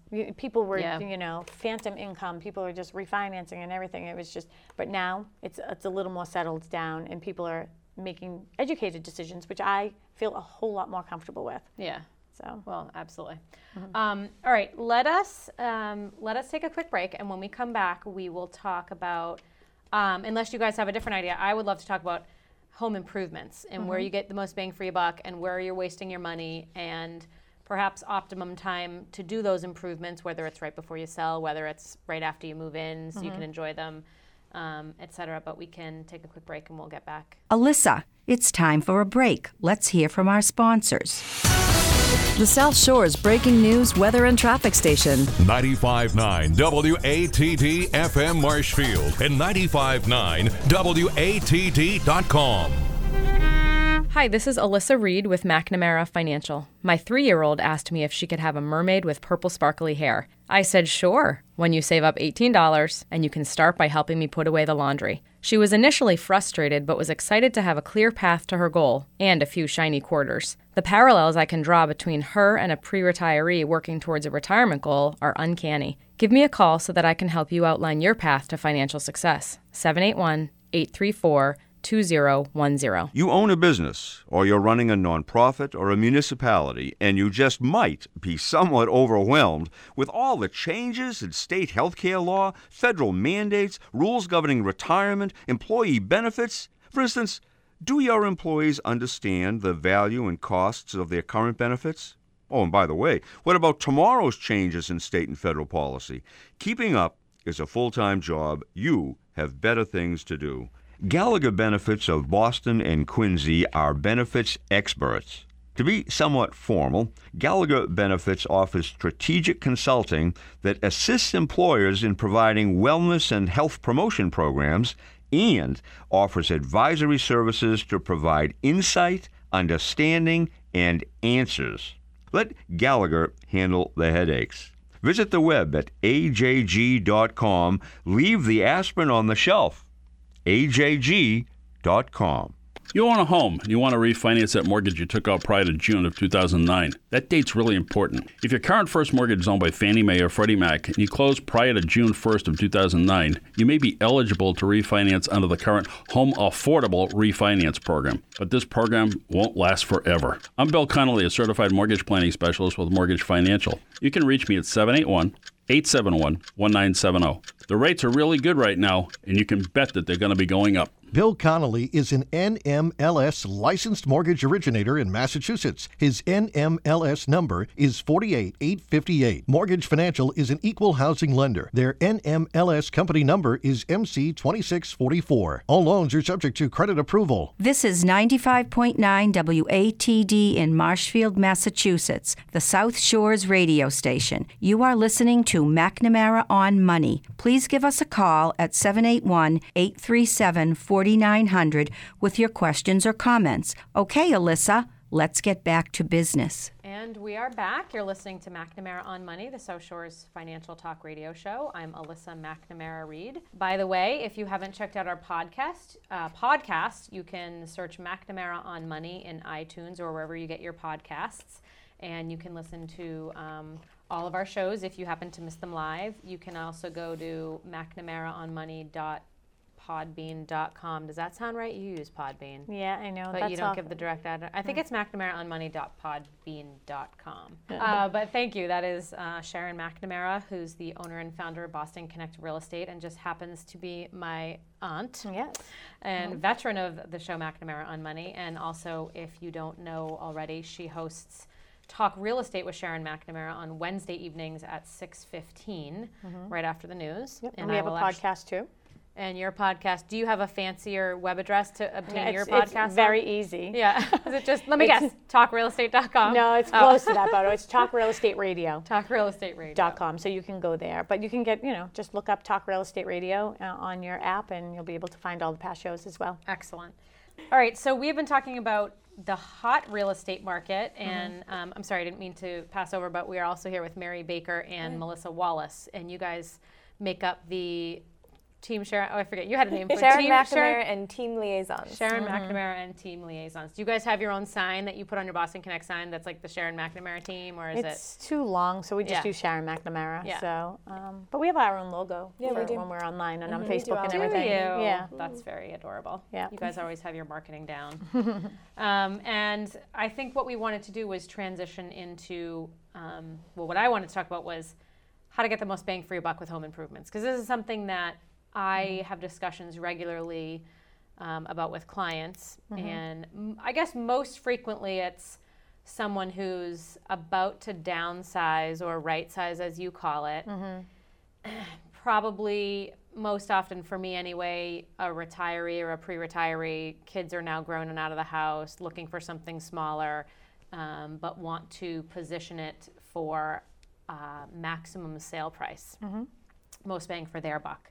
So this is something that I am, I guess my generic advice, not knowing as much as you ladies know about the real estate market and what increases the sale price the most. But generally for me, it's, well, if you're doing your kitchen or your bathroom, that's probably worth it, and anything else is probably not. Yeah. But I would love for you guys to get into some more details regarding that. I also found something that actually, I don't mean to keep talking about Bill Conley, but he was just on the show last weekend, and he just happened to send out an email recently, probably to his whole client base, and one of them was the top 10 outdoor remodeling projects and what the return on investment was in terms of percentage of our ROI. So we can kind of run through those, unless you guys might have some difference of opinion. This is statistical, and you guys have probably some real life experience in terms of, you can see the look in people's eyes when they walk into a home and what they like and don't like. So, pretty basic all the time. Everybody wants the same thing. I mean, is it kitchen, bathroom? Is there really anything else? Those are probably your two most. I think back to one specific house. You're probably going to think of the same one that we had in Pembroke. The house itself was beautiful, but it had the most gorgeous kitchen you have ever seen in your entire life. Are you thinking of the same one? I don't know. I'm thinking Washington. Okay, yes. Most gorgeous pottery barn. I mean, they moved to Marshfield, Yeah, they moved to Marshfield. They did just such a great job with the renovation of that, and it was costly. She was an architect. At the end of the day, that's one property that we did get an offer for $50,000 over asking. So in your mind, so first of all, did she do that renovation in anticipation of sale, or did she do it several years before? So probably not several years before, but pre-baby. Okay. So, and then I just think it was the kitchen of her dreams, of both their dreams, actually. They did a really nice job with that kitchen. Yeah. But I think that, now the rest of the house didn't sort of match the needs anymore, So it was an antique home and, smaller rooms. Now, well, you have the kids, and now it's the bouncy seat, it's this, it's that. Now the rest of the house felt very small and antique-y. Yeah. So it just made sense for them to right size, but they were right sizing upward, to a bigger colonial style house. So you don't have to give numbers right now, but do you know how much money she spent all in to redo that kitchen and how that increased the sale of the home? Like, I would imagine you're not getting back dollar for dollar what you spend on a kitchen. Yeah. But do you have any, is it 50%? Off the top are you of getting my head, 80%? I don't. I'm sure if I text her, she'd be very willing to tell us. Yeah. And kind of give us the idea of where it was. I think they did it more so, like you said, for them. And at the end of the day, it it helped everybody look past any deficiencies that the house had. Yeah. So no one could see anything else but the kitchen. And that's where everybody stayed for the pretty much a majority of the open house. We had 8 offers on that one? Yeah. 8 offers on that house the first weekend. It would be interesting since, well, Melissa loves spreadsheets, and Mary, I think you're the one that put together these other numbers here, right? This other, or maybe there's studies out there and we could just look into it, but it would be interesting to do like a joint venture study of, like, I wouldn't need names obviously, but if you were to sort of track, you know, what someone, like for a home improvement like this, what did someone all in, including everything, electrical, plumbing, you know, not just the cabinets, like what was it all in to do this renovation? And how much, it would be hard to figure out how much more that home actually sold for, because there's the listing price and there's the sold for price. And then there's like, well, what if they didn't update it? What would have been the listing and sale for? It's hard to know that, but we could sort of, you know, you could use comps to get that. It would just be interesting to do a study like that. Yeah, well, we actually send out an update sheet. We just started doing that recently. So any of our new listings, along with, you know, any potential questions that buyers might have, we just want to be able to answer any of those questions. But I also send out sort of a spreadsheet of any improvements that you've made on the house since you've, you know, taken ownership. And what was the cost. So, I mean, if we took a day, we could probably go through all of those and sort of compare how much they spend on the house, how much they got for it. So the piece that would be difficult though is, so you would have the listing price and then the sale price. The difficult piece would be what it would have sold before for if they hadn't done all those improvements. That's the missing piece, but maybe you guys could ballpark it. But well, and when you do those updates, it's more the marketability. You know, it's the same thing with a septic system. I mean, that's not a sexy thing to really talk about, but you know, people put in. I know. Well, people put in their septic system, and if they're spending $15,000 to $25,000, you know, between the engineering and putting it in, you know, depending on where their system is and what type of system they need, you know, a lot of times the seller is looking at that like, well, I just put in a brand new septic system. It's costing me $25,000. I want that $25,000 back. It does not work that way. Right. Because, well, especially with septics, because you can't sell your home without a Title V, right? You can't. So, but marketability-wise, that now you're on the high end of your range, maybe a little bit more, because I can say this home has a brand new 4-bedroom septic system. So you're not going to have to worry about it for the next 30, 40 years, whatever. Does that really excite people? You know, so you don't care. So your house is septic, no? Yeah, it does. Yeah, so you just have to maintain it. But that's one of the things when you had asked me, you know, some of the things you wanted to talk about. For me, yes, it's all the glitz and glamour of granite and stainless steel. Everybody wants all those. Those are the showy, marketable things. I think if you're in a home, the best advice I have for my clients is continuously maintain the systems that you have. If you have a boiler, make sure you're having somebody come in once a year and maintain that boiler. Keep all those items up to date. You know, your air conditioning systems, you know, your electrical, all of those items should always be taken care of. Your roof, I mean, if you have one little area of your roof, we'll take care of that, maintain it. Go into your own attic, make sure you don't have mold. Those items are big ticket items. So when we are selling a house, that's probably one of the number one things I would say that buyers are like, all right, well, you're on the market for $500,000, but I'm gonna give you $450,000 because it needs a new roof, it needs a new heating system, it needs a new electrical. You know, now it's those things they're bringing down, because in their head, a buyer is seeing what's wrong, not what's right. They're looking at the roof is going to cost me $25,000 when it potentially could cost $8,000. They're looking at, you know, everything that they have to do. The siding that needs to be repaired, the deck that needs to be repaired. All of those items, they're double, tripling what the cost is. That's why a lot of times if I have a house and the person just doesn't have the income or the, you know, the liquid cash to make these repairs or these updates, I'll always say the house is priced according to the condition it's in. So, Mr. Buyer, when you come into the house, you can see that we have all old windows. That happened in Norwell.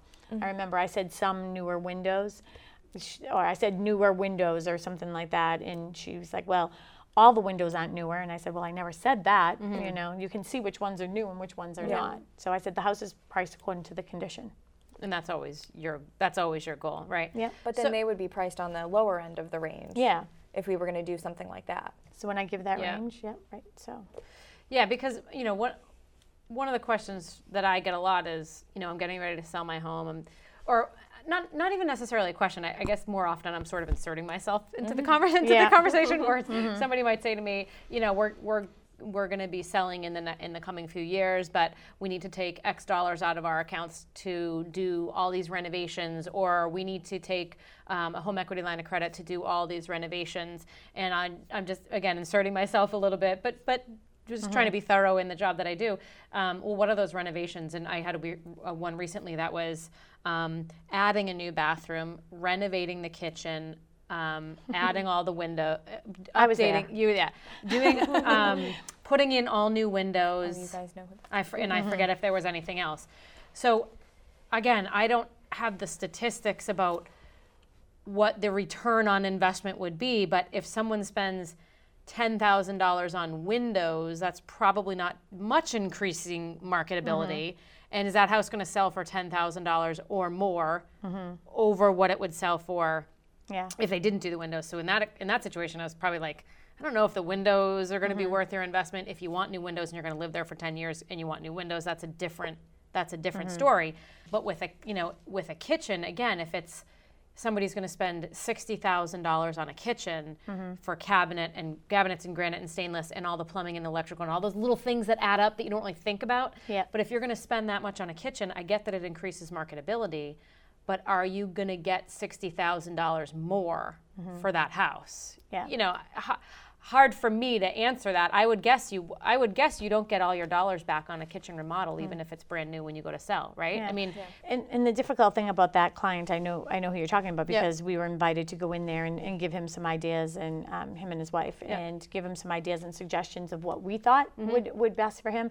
The hard thing with him is that when he isn't even really sure when he wants to do the move. Right. So what's also hard is we don't know where the market is going to be at that time. So if they did a $60,000 kitchen, well, perhaps in 5 years they could get all of that money back because the market has gone so high, you know, or the kitchen is so great and the area is so wonderful that people are willing to pay the higher end of the range in order to have that house. Yeah. So maybe they will. But if the market goes the other way in 5 years, which none of us know if that's going to happen or not, well, potentially no. I mean, he could be underwater. But I was really glad I found them to be extremely smart. So I actually got a phone call this morning from a friend through the kids in volleyball and stuff. And, you know, her mom is thinking about selling their house, buying a smaller one, and then an aunt, selling another house too. And these are the conversations that we were having as well. Like, what items do we do? But I was like, you don't know where you can go until you know where you are. Yeah. So the first thing is find out how much your value of your house is. But when I went over there, I'm glad he did this sooner than later, because one of the ideas they had was they had a half bath on the first floor, and to take away from the kitchen in order to make that bathroom a full bathroom, so on the first floor. And as Melissa actually went with me that day, and as we're sitting there, I was just asking, well, why would you want another bathroom? Like, does your bathroom upstairs not have a tub? And they're like, nope, we have a bathroom with a tub. It's just that we think that it will be worth more if we have another full bathroom on our first floor. If you can list it as a 2-bath. Well, it had 2 anyways, right? Maybe it was 2.5 and they wanted to go to 3. Yeah, it was 1.5. It was 1.5. And they wanted to go to 2. And they wanted to make it 2 But who showers on the first floor? Exactly. Right? There was unless it's a ranch or unless there's a bedroom right there. There were no bedrooms on the first floor. So, we let them, we just sort of looked at each other and we were both like, I don't think that you're going to get the value of that. Yeah. The people who would probably want to buy that house are, they have small children. Are they really going to be washing their kids on the first floor to bring them up to the second floor to put them to bed? Yeah, It just, once we got that out, they're like, okay. It was almost like a light dawning on Marblehead type thing, though, because one of the things I said is, they have an older son who is using a dining room, right? So the house is bigger than what they need for the 2 of them, but the son is on the first floor now, using the dining room as a bedroom because it's blocked off. And they're like, well, we thought, maybe somebody older might want a first floor, bedroom, and then they'd have that bathroom, a full bathroom. And I just looked at them and I was like, so why don't we go back to why you would think about selling? Like, why would you sell this house? Well, it's just too big for us. I said, so you're never going to buy this type of a house. Right. Right. So the demographic you're talking about that you think will want this is leaving it. Right. You want that one level living. And that's when we started talking more about, it's going to be somebody with kids, especially in the town that you're in and everything else. So we probably saved them a lot of money, by the way, because people think, oh, I'm just going to move this wall back. Oh, what are you going to do with those hardwood floors now in that tile?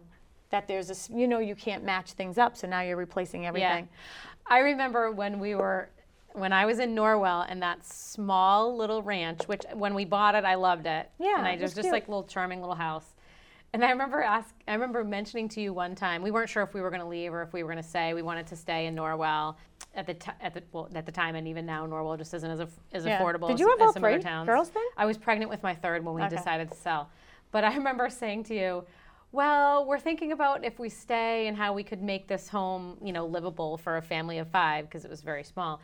And I said something about we're just going to refinish the basement and put the master suite in the basement. And you're like, do you really want to live in the basement? This was a 1940 or 1950 It's literally home. on our list. Do not do basement right bedrooms. there. Don't do basement bedrooms. You were like, do not do. You're not going to want to live in the basement, especially when your kids are on the first floor with like accessible windows, which was something that I was always like really paranoid having my kids sleeping on the first floor with accessible windows. I put those little alarms on it and stuff like that. But and I was just like, oh yeah, no, I don't. Of course not. And especially that basement. It wasn't even like it was like a walkout type situation. Oh yeah, no, it was like those tiny windows on the ceiling, and that basement was so. We're glad you didn't do that. And the staircase was like 45-degree angle or whatever. She had a couple times didn't have great ideas, but I brought her right back. I was like, and that was the nice thing about working with you. I was like, I can say whatever I want right now. So yeah. It must be different with clients that aren't family members, or you have to be sort of gentle with the thing. Sometimes, there's a level of comfort. You know that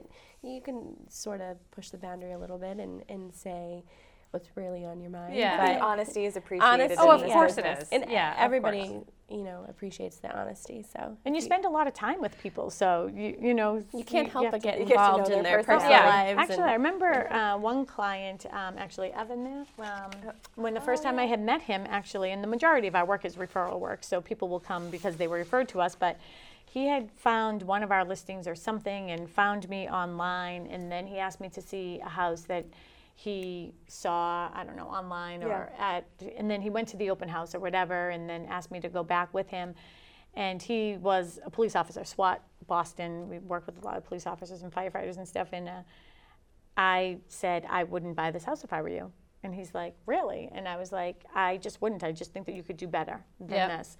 I didn't know really what his employment was or anything, but then when he left, he went and did a very thorough check on my background because he was a police officer, right? Oh, okay. And then he asked to meet with me again, and he said, I really appreciated your honesty because I was ready to write an offer on that. And I didn't think of the things that you had said until you had said them. But I felt like I could really trust that you were going to help me find the right house. And it took us over a year. Yeah. Over a year to find him the right house. Well, good for you. But he's in the right house, and he's been there for a while. Yeah. Yeah, he's happy. Yeah. Good.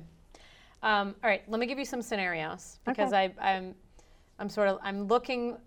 I have been for a long time, and I'm looking for answers and stuff like this because I want to be able to relay it to my clients. So let me give you a couple scenarios. So let's think about a home in the $300,000 price range without an updated kitchen and without updated bathrooms. And let's say client has $50,000 in the bank, and they say to you, should I spend my $50,000 to renovate? I don't even know if you can renovate a kitchen and a bathroom for $50,000, but maybe in a smaller home you could. So is your general answer yes, because you have the means to do it and because it will increase saleability and because it will increase price?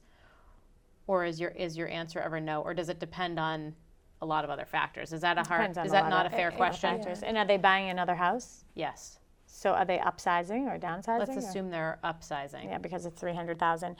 Generally, speaking, I would say no. Yeah. If you're planning on selling right now, then don't do it.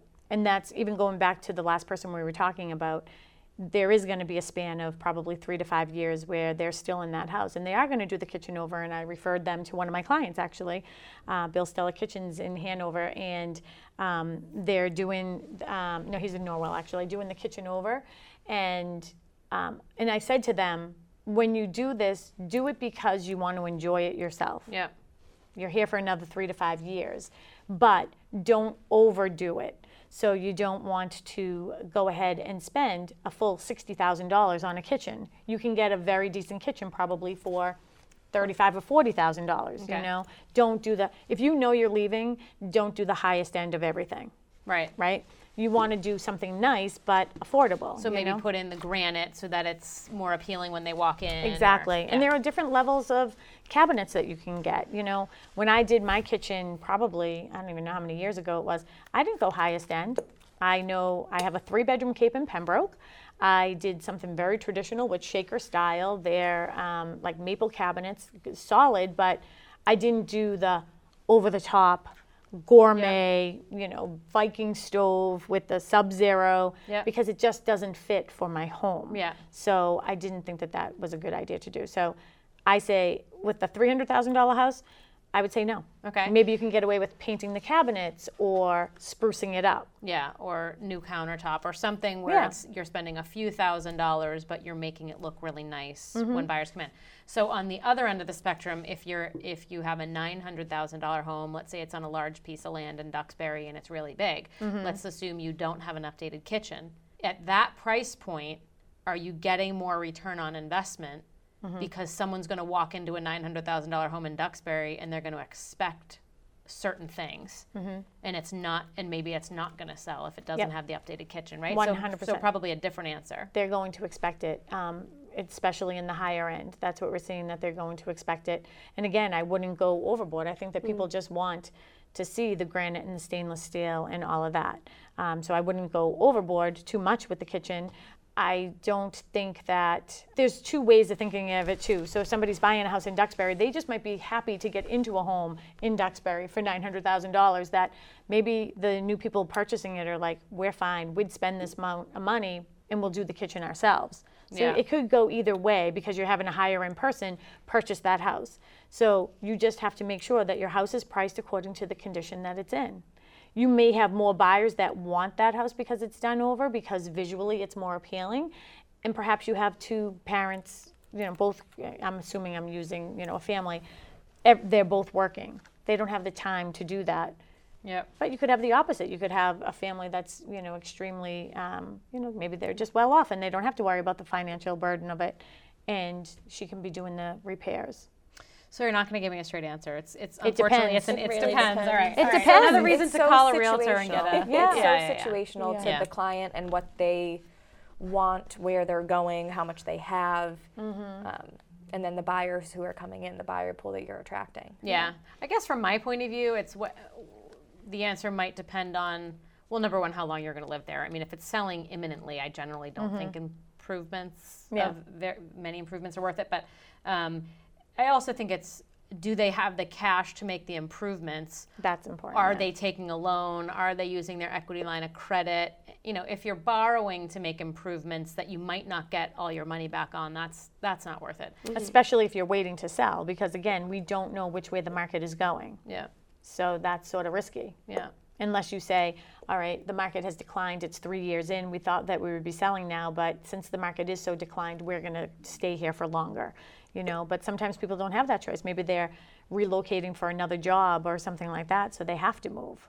I just want to go through some of this email I got about the top 10 outdoor remodeling projects. So it gives you 10 projects that you can do outside of your home and what the return on your investment would be. So a couple of them are just interesting. The number one, I don't know what order these are in, but the number one on the list is basic lawn care. So it says for an estimated cost of about $350 for applications of just fertilizer and weed control to make sure your lawn is beautiful, they say an estimated 300% return on investment. So if you invest $350, you're going to get $1,000 back when you go to sell. That's what it's just for making your lawn green and beautiful. You know, stop me if you think any of these are. No, I just ridiculous. think that it's hard for us to say exactly how much you're getting. You know what I mean? Because how do we know it wasn't the kitchen really that got you the more money for that? Right. I think that the appeal is it's a marketing appeal. Curb appeal it's a real thing, right? Yeah. I mean, the first thing I remember you told me when we were looking to buy a home, and I would email you and say, this one just came on the market, can we go see it? You wouldn't even show it to me until we drove by it. And you're just like, you need to drive by it yourself and see if you imagine yourself living there. And if you drive by something and it's, crabgrass and weeds all over the front lawn versus a beautiful, expansive green lawn, there's a real difference in that. Yeah, and what helps though from a seller's perspective is if you do take the time to take care of your lawn, when you drove by the house with all the crabgrass and everything, you're thinking, oh my gosh, that's going to cost me thousands of dollars to repair. So again, I feel like it's more the curb appeal and more the market, I'd say that one's more marketing. Yeah. But that's also the reason why you see a lot of more, like people think spring market, because they think, okay, the winter is behind us, especially in New England. The pictures will look so beautiful. Exactly. Yeah. So here's another one, new patio. So for an estimated cost of $6,000 or $6,500 for a new patio, it doesn't say how big. It's estimating about 100% return on investment, 102% to be exact, meaning you get your money back if you invest roughly $6,000 on a new patio. It doesn't say the size or anything like that. But what are you thinking? We thinking yay or nay? I want thumbs up or thumbs down. Oh, I'm thinking from the radio listeners can't see that. Yeah, I know, but I'm thinking from a listing perspective. I want to see what Mary says from a buyer's perspective. Okay. Because I have my thoughts. I think it would be very appealing to the right buyer. So it would depend. If you have a young family who's coming into it, not even a family really, a young couple who's just starting out, they're going to want their outdoor space. So they might see that weren't handy. You might get somebody to pay for that. Yeah, absolutely. It depends on the plot of land in general. Like, what are your neighbors like? Do you envision yourself being outside a lot? Is there a crappy yard next door? You could have kids out. Right. And I think this exercise is making me so nervous because I don't want your listeners to think, oh, I heard them say that we're going to get this amount back. Well, go ahead and do it. So that's why I'm a little anxious. We'll go never give disclaimer. Well, I do run a disclaimer on the show. Great. Because but no, we'll throw out the disclaimer that, I mean, of course, this is generic advice. It's not meant to be personal advice for anyone, and anyone listening should contact either you or their realtor, or a trusted realtor for a more detailed. Right. Yeah, because a recommendation tailored to you specifically. I'm just talking in generic terms. Because I'm not going to hold Sharon McNamara of Boston. Well, I just don't want people to go out and say, oh, you know what, I'm going to go out and spend $6,000. Because a lot of times for me, when I'm helping people put a house on the market, I don't want them spending a lot of money in order to do that. Yeah. I'm also a certified staging professional. I'll go through the house. I'll give you some ideas of what you can do to improve your house without spending a ton of money. Yeah. So don't go out and spend $6,000 to $10,000 on a patio because you think you might get that return. I just don't, I just don't see it myself. Yeah, and I think I think this might be helpful for people. Not necessarily people that are thinking about selling right away. Yeah. But as you go through your life in a home, you might be like, oh, should I spend like $5 or $10,000 to put a nice patio in? And you might be thinking, well, down the road, is that going to make sense? Yeah. You're not going to call a realtor if you're going to be selling in 10 years. No. But it might just be helpful in terms of, am I making a relatively smart decision, or is this the dumbest decision I could ever make? So I think it's helpful more in that regard. Yeah.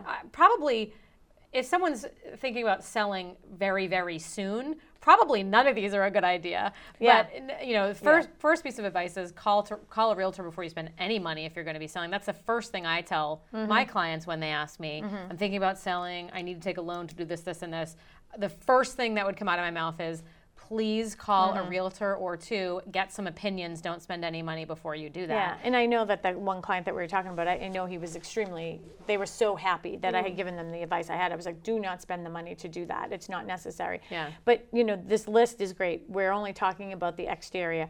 An assumption that the interior is great and that your roof and your mechanicals are perfect. Don't spend $10,000 on a patio if there's no functioning bathroom. Exactly. Because I just think, I just envision people, hearing just a little bit, and that's the scary thing is, well, I have this beautiful $6,000, patio. We can sit out here, 4 months of the year. And I have rotted window sills and I have fuses. That brings us back to the $300,000 house. I was thinking the same the exact updated thing. kitchen or bathrooms. You might expect that they're not going to be updated in that price range.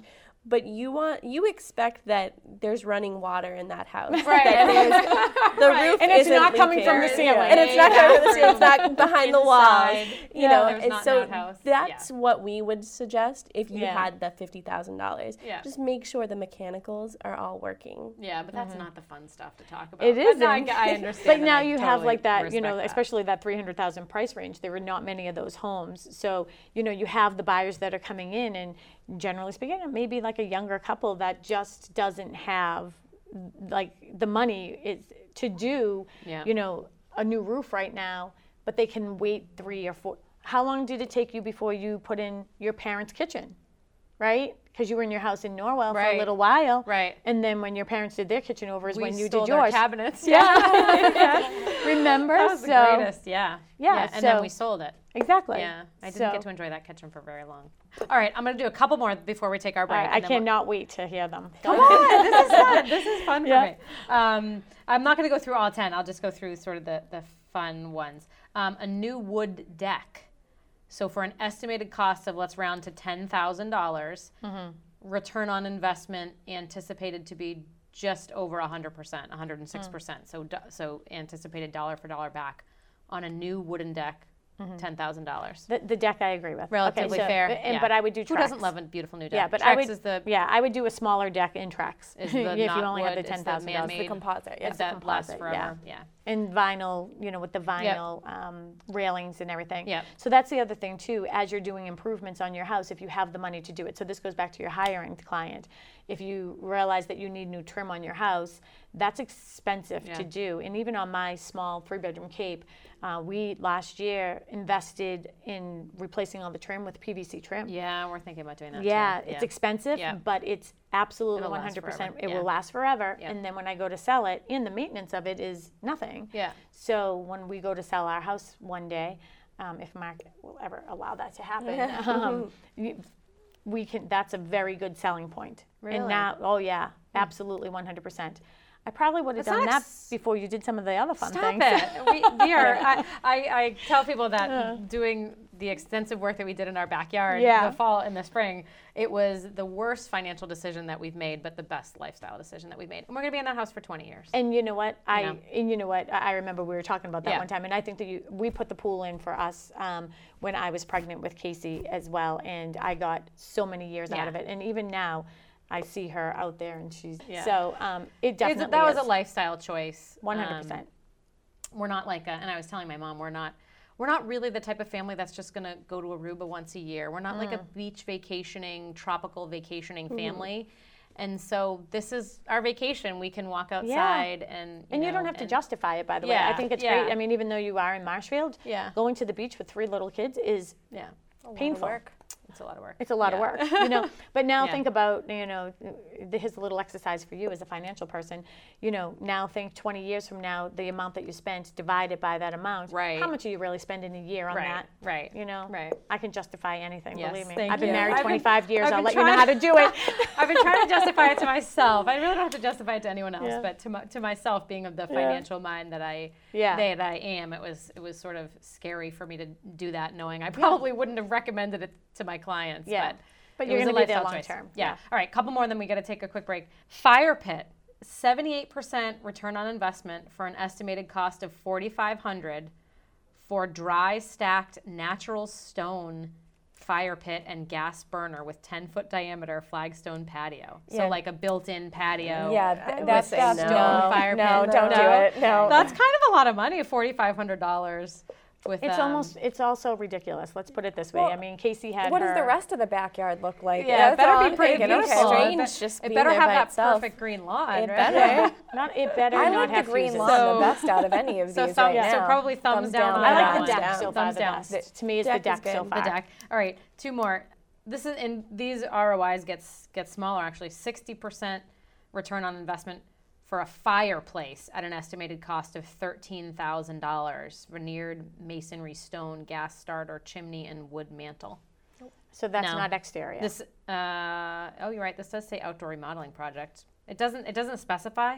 Yeah. So if it was an outdoor fireplace, it's got to be covered. Yeah. Unless it's like a Yeah, if it's outdoors, I'm thinking no. That's you're right. That's a thumbs down from us. A thumbs down. Okay, that was a low return on investment. And pool, obviously, you always hear you never get your money back on a pool. You might actually lose money putting in a pool, right? Well, but again, you never know. I mean, we have a client right now that only wanted a house with a pool.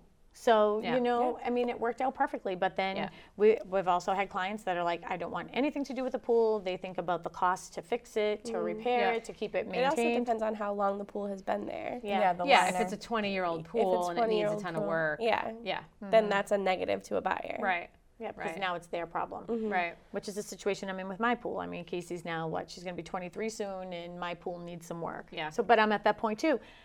I'm thinking about my return on investment. That's where I am in my life. Does it make sense for you? Been in this house 25 years. Do I want your parents' house that down in Florida, the one that they had the waterfall that went into, like, honestly, it was like my place. I always said to your dad, I want first right of refusal on that house, but it happened when I had 2 kids in college. I pictured that. I was like, oh, that's what I want to do. And I said that to Mark. And I was like, all right, I'll start going on Pinterest. And then I started thinking about it. Now I'm going to replace all the cement, and I'm going to do this, and I'm going to do that. And I'm like, whoa, wait a second. I'm not spending $75,000 in this backyard when I really don't know if I'm going to be here. Right. So I'm better off to just keep it the way it is. It's a regular pool, and it'll be what it will be when you go to sell. Yeah. And we've had this conversation with you actually. We're thinking about at 5-year term or whatever goal to have a little house down the Cape. Yeah. So a cottage. So if I'm going to be down the cottage, sink that $75,000 into increase your current home or save that for a down payment on your exactly. next property. And not only that, if I have a beach house down the Cape, I won't be sitting by that pool. Ladies, let's take a quick break. We'll come back for one last segment, and I thought we could talk about if you have any other ideas regarding improvements to do or not do. We can touch on that, but also I wanted to talk about optimum time in life or life stage to right size and the financial ramifications of that. And from a real estate point of view. So we'll take a quick break and we'll come right back. Alyssa, it's time for a break. Let's hear from our sponsors. Hi, this is Alyssa Reed with McNamara Financial. My 3-year-old asked me if she could have a mermaid with purple sparkly hair. I said, sure, when you save up $18 and you can start by helping me put away the laundry. She was initially frustrated but was excited to have a clear path to her goal and a few shiny quarters. The parallels I can draw between her and a pre-retiree working towards a retirement goal are uncanny. Give me a call so that I can help you outline your path to financial success. 781-834-2010. You own a business, or you're running a nonprofit or a municipality, and you just might be somewhat overwhelmed with all the changes in state healthcare law, federal mandates, rules governing retirement, employee benefits. For instance, do your employees understand the value and costs of their current benefits? Oh, and by the way, what about tomorrow's changes in state and federal policy? Keeping up is a full-time job. You have better things to do. Gallagher Benefits of Boston and Quincy are benefits experts. To be somewhat formal, Gallagher Benefits offers strategic consulting that assists employers in providing wellness and health promotion programs and offers advisory services to provide insight, understanding, and answers. Let Gallagher handle the headaches. Visit the web at ajg.com. Leave the aspirin on the shelf. ajg.com. This is 95.9 WATD in Marshfield, Massachusetts, the South Shores radio station. You are listening to McNamara on Money. Please give us a call at 781-837-4900 with your questions or comments. Okay, Alyssa, let's get back to business. And we are back to business again. You're listening to McNamara on Money, the South Shores financial talk radio show, my favorite financial talk radio show, and I hope yours as well. I'm Alyssa McNamara Reed. We have been joined this morning by 3 of the lovely ladies at Boston Connect Real Estate. Sharon McNamara, who's the owner and founder, and her team liaisons, Mary Baker and Melissa Wallace, also licensed realtors as well. And they make up the Sharon McNamara team. I know I said that wrong. Sharon McNamara and Team Liaisons. But before we run out of time, as sometimes we do toward the end of the show, why don't you guys give out your contact information in case anybody would like to contact you for any reasons, perhaps regarding whether or not they should be doing home improvements if they're thinking about selling, as we've been chatting about most recently. Yes. So you can reach us at the office, which is 781-826-8000. But we're on social media everywhere too, so you can find us obviously on Facebook. What is our Facebook handle too? It's BCRE or Boston Connect Real Estate.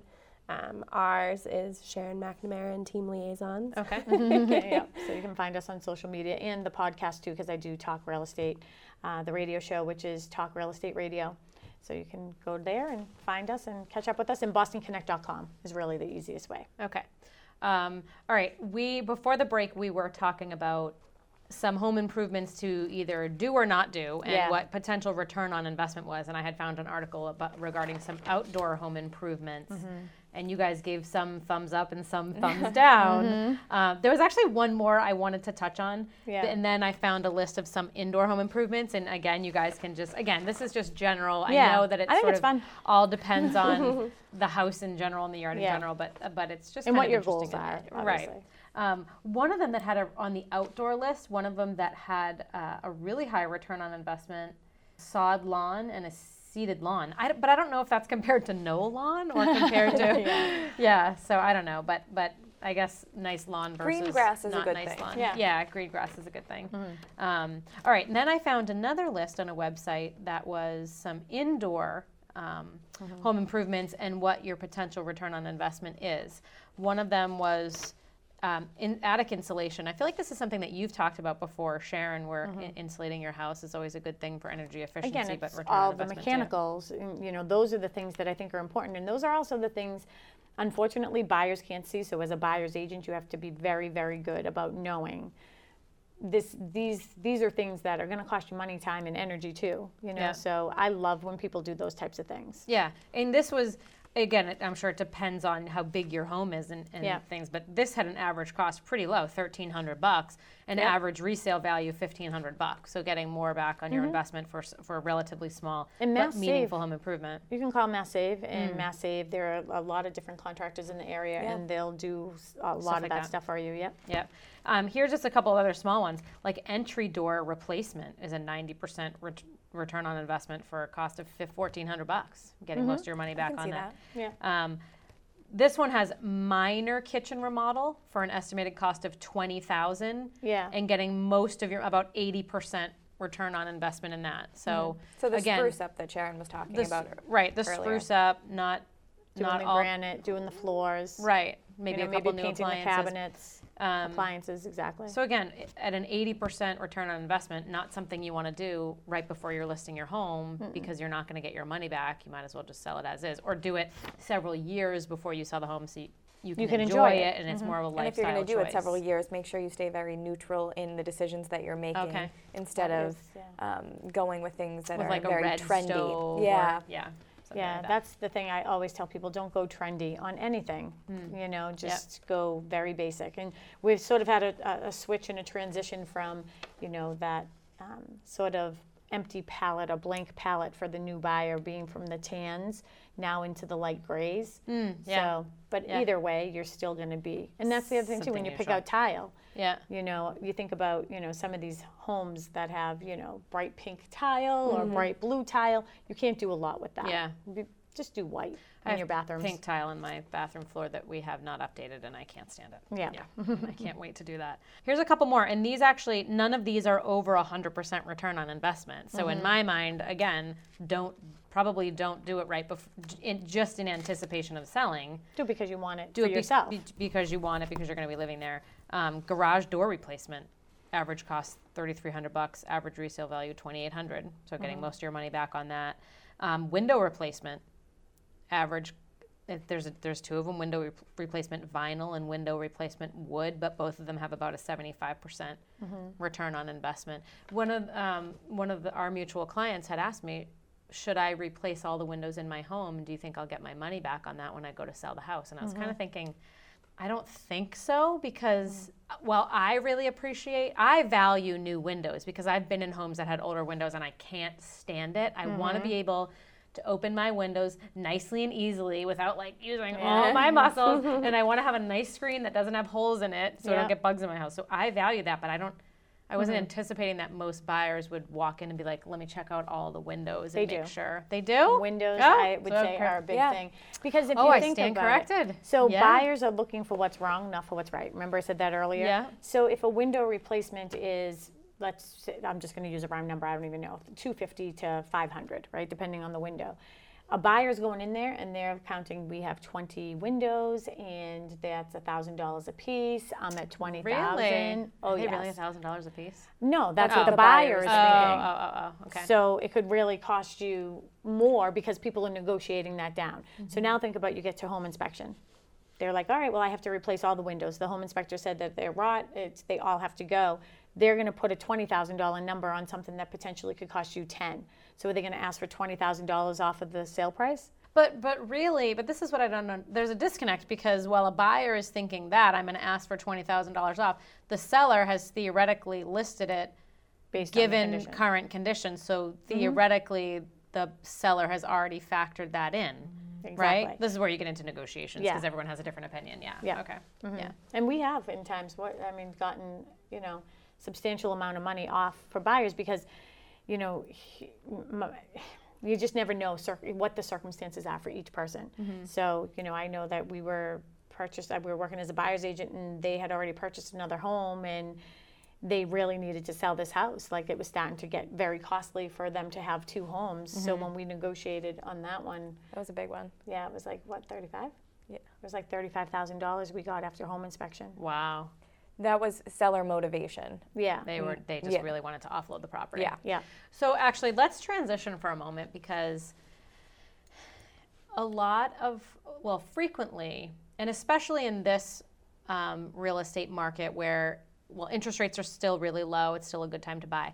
I frequently have people trying to buy their second property well in advance of them really needing that second property. So they're thinking, interest rates are really low. I'm going to look down the Cape for my future retirement home.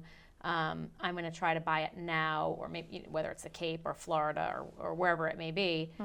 I'm starting to notice that more now than I did, 5, 6, 7, 8, 10 years ago because there's more confidence out there just in general because we're out of the recession and the financial markets have done well in the last several years. And so there's just more confidence out there with people in general. But I don't know if you guys have started to notice that too, where people are feeling confident enough to carry that second property, probably before they really should.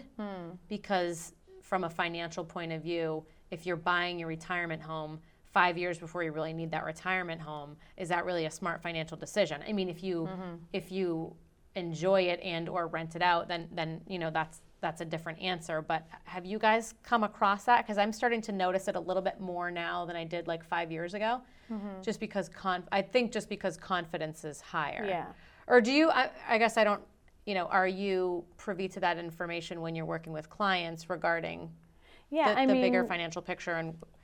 I'm not really looking at the bigger financial picture. Usually, it matters. Again, it all matters. Did someone just come into an inheritance and that's why they're purchasing a second home? Different things sort of factor into that for us. Yeah. But I would say that the demographic that we've had, I haven't really seen a whole lot of that. What we do see is the boomer generation wanting to get rid of that bigger home that they don't need, and then they're buying two separate homes perhaps. So they want one place.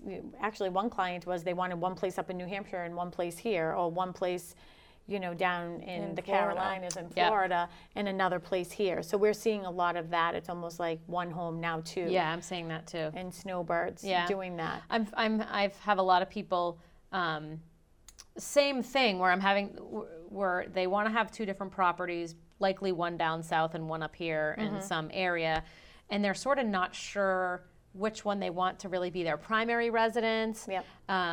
They're not sure how much time they're going to be spending, and sort of the decision is a little bit premature. And I'm also finding that I'm having a lot of discussions with clients. Well, if you're going to be in Florida for 8 months of the year or 9 months of the year, does it really make sense to even own something in New England, or can you just rent for 3 or 4 months and which is more cost effective. Because in that situation, most people they go right to thinking that they're going to own because, I don't know, it's more comfortable or it's more, appreciation. Ownership. Yeah, it's ownership. It's more exciting. But I'm having a lot of conversations regarding, is that really cost effective in the bigger picture, or is it more cost effective and simpler for you to just rent a second property in different areas of the world? And I think it also, again, it does depend. I mean, how much are you getting for the home now? Do you have a mortgage on that current home that you're selling? I mean, can you financially afford to buy two separate homes? And, the cost associated with carrying that home all year round, you know, especially, a home in New England, you have to have the heat on or you have to have it winterized. Yeah. But when you do the winterization, I just feel like there's other complications things that happen. Yeah. No one's around the home and you have to worry about all of that. And the same thing, when you have the house down in Florida, you have to have somebody cutting the lawn, maintaining the pools, or unless you're buying two condos, you know. Yeah. I think that what I'm seeing right now is, and recently Melissa was talking about a client of ours that was looking at the new construction property that we have with that first floor master, and they're boomers and they want to right size. They have a big home in an area that would sell very quickly on the South Shore. They decided against it. And what ended up happening, we went through a long process with them and they were ready to do it. But once they sold that house, like you said, they want the granite, they want the stainless, they want everything. They want the updated floors, they want the exterior updated with the hardy plank and the PVC, low maintenance. Yeah. They want all those things. They were going to then have to get a loan for $100,000 in order to do that. Does that make sense at that point? No. Then they went out for an ice cream one day and met some friends that just happened to buy a condo right next door. And they went over and showed them the condo. They don't have to mow the lawn. They don't have to shovel. They don't, there are a lot of great benefits that go into that. Yeah. Another good thing, other options that we have in this area too is like Oak Point in Middleborough. I was just going to ask you about that. Is that where you rent the land? You don't own the land? Is this one of these developments? Yeah, like a modular. Is there okay. Yeah. Yep. So it's modular, not really modular homes, but it's like it's manufactured. Yeah, manufactured They're homes. They're prefabbed homes, right? Well, is not that really the same term? I guess I don't know what the term. It's modular because it could move. Okay. So, but I have a new listing coming on this week for one in there. It's beautiful, has a beautiful sunroom. When you're in it, you can't tell that it's really a modular home. But there you pay a fee. It's like $685 a month. Okay. And you're paying for the clubhouse. So there's, an indoor pool, an outdoor pool. There's all kinds of exercise equipment, a library. There's events. There's comedy shows. There's dances. There's a lot of different things going on. And it's above 55. Very active community. But people are like $685, but if you think about it, you're not paying taxes. So that, right. So you're not there's paying no property taxes of $300 or $400 a month or whatever that may be. Exactly. Yep. So your costs. Now you don't have to maintain any of those things. They shovel right up to your driveway, up to your path. You own the structure. You just don't own the land. You're renting the land from the development. Are these becoming more common?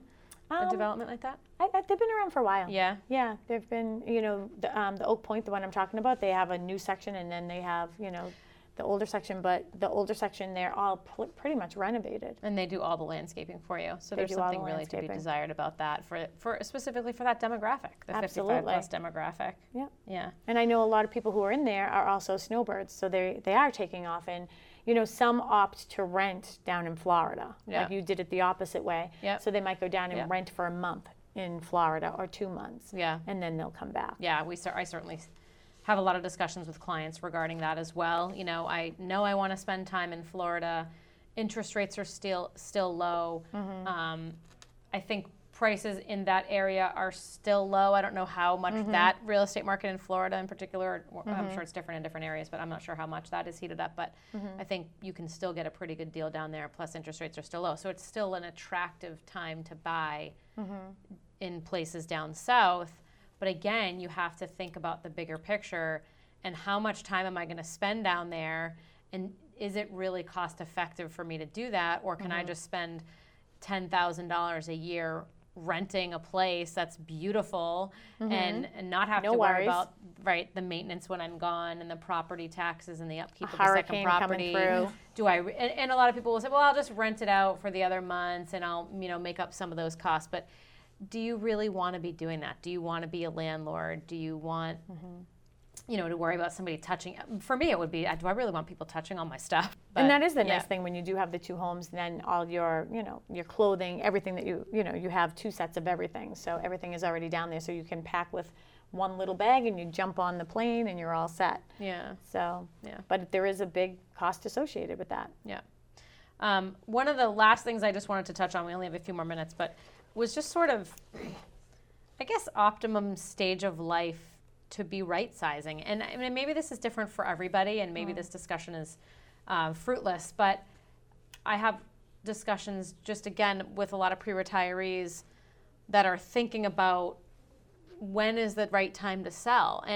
And maybe their kids are out of the house and they feel like they know they should be selling. The house is too big for them.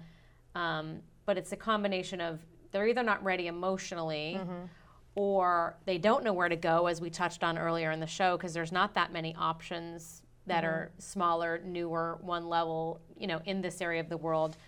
But they don't know where their kids are going to settle yet. Their kids haven't started their families, so maybe they want to have flexibility. I think there's just sort of this whole, some of these boomers they're just like sort of not sure what to do and when to do it. Part of my job is to, talk to them about, well, what's the, obviously the bigger financial picture. Can they afford to stay in the bigger house for a much longer period of time? Do they still have a mortgage on it? Do they need to be taking money off the table and reducing debt sooner rather than later? Sometimes that's the case and sometimes it's not. But, what is your experience with people of that demographic? Are you finding that there's just sort of this whole group of people that don't know what to do and when to do it? And from a real estate perspective, maybe there's not even an answer, but are you noticing that as well, that there's... Well, and that's going to be our next topic for financially secure women is, navigating home buying and home selling, and when is the right time for you to do that and to consider it, and what considerations should you put in place? And I think we chose a date, was like September 24th, maybe? 21st, I think was a Thursday. Yeah. So we'll be doing that, and still looking for the venue on that. But there's a lot of questions going on, and if you think about a boomer, in some instances, they're still, they have adult children maybe that are living with them, maybe because of divorce, or maybe just older children just getting out of college or whatever, who haven't started their own, career or can afford to because of their massive loans. They're coming out of school, these millennials, with $200,000 worth of debt. So they're still home, or it's almost like the sandwich generation. So I feel like I'm in that sandwich generation too, is I'm still taking care of my kids, I'm still taking, and my parents. Yeah. So one thing that we do see is when people are considering that is potentially moving in with their kid, like older kids married. So that's, I think, the generation you're talking about, and maybe putting an in-law on their house and doing that, and then having the place down in Florida, But then there are a lot of people who, I'd say that that's an easier proposition if one of the mother or the father is deceased. Yeah. So you have one. Yeah. Well, just a quick story on that. I have known a lot of people that have done that have moved in with their adult children's, maybe either bought a house together that had an in-law or renovated the adult child's home to put an in-law. And there's obviously a lot of good reasons to do that, and there's also reasons that you should really, really think about whether or not that's the right move. Because think of a situation where mom or dad, older mom or dad, invest a lot of money into this property by either building the in-law or going in on the mortgage or giving a couple $100,000 to the adult kids to buy that larger home. And what if a few years down the road, that's not the right decision for them and they don't want to be there anymore? You can get stuck in a situation that if you've already put your money down and your adult kids can't afford to buy you out because they can't afford the bigger mortgage and they don't have the cash to give you your cash back, what are your options? Right? So that's a very tread lightly on that. Exactly. And with those for situations. both parties, because you think about the how do you know now you're committing yourself to live in this home forever? Right. What if the dream home in the dream neighborhood comes up? Right. So now you're sort of, I don't want to say stuck with mom and dad, because no one ever feels that way, honestly, but one of the things when you were thinking that is, all right, well, now mom and dad are taking the risk that their son and daughter perhaps isn't going to end up divorced. Right. So if that happens, now the property has to be sold. I didn't actually ever think of that. So. And now how are you breaking up those assets? Where are you going to go at that point? So now you've invested your money in other areas. And are you going to get your $200,000 back? Right. Right. So, depends on whose name the property is in, et cetera. Yeah. And don't overdo it. I don't think that you want to overbuild. Yeah. And that was one of, because those must be hard for resale too. A home with an in-law. How desirable are they? They actually are very desirable, but the with more boomers. Yeah. Maybe okay. But the demographic is certainly lower. So do you want to risk not as many buyers? Exactly. Yeah. But I want to thank you guys for joining us this morning, for joining me this morning. So why don't you guys give out your names and contact info one more time if anybody wants to get in touch with you? Sure. Melissa Wallace. My email is Melissa, Melissa. A lot of people spell that wrong. At bostonconnect.com is 781-534-1921. Mary Baker. It's Mary at bostonconnect.com, and you can reach me on my cell. It's 774-444-7761. And Sharon at bostonconnect.com. We like to keep it simple. My cell phone number is 781-294-4848 is my cell phone number. All right. Well, thank you for joining us this morning. You've been listening to McNamara on Money. I'm Alyssa McNamara Reed. You can reach me at McNamaraFinancial.com or McNamaraOnMoney.com. Have a great weekend, everybody. Thanks for tuning in. Bye-bye. Bye.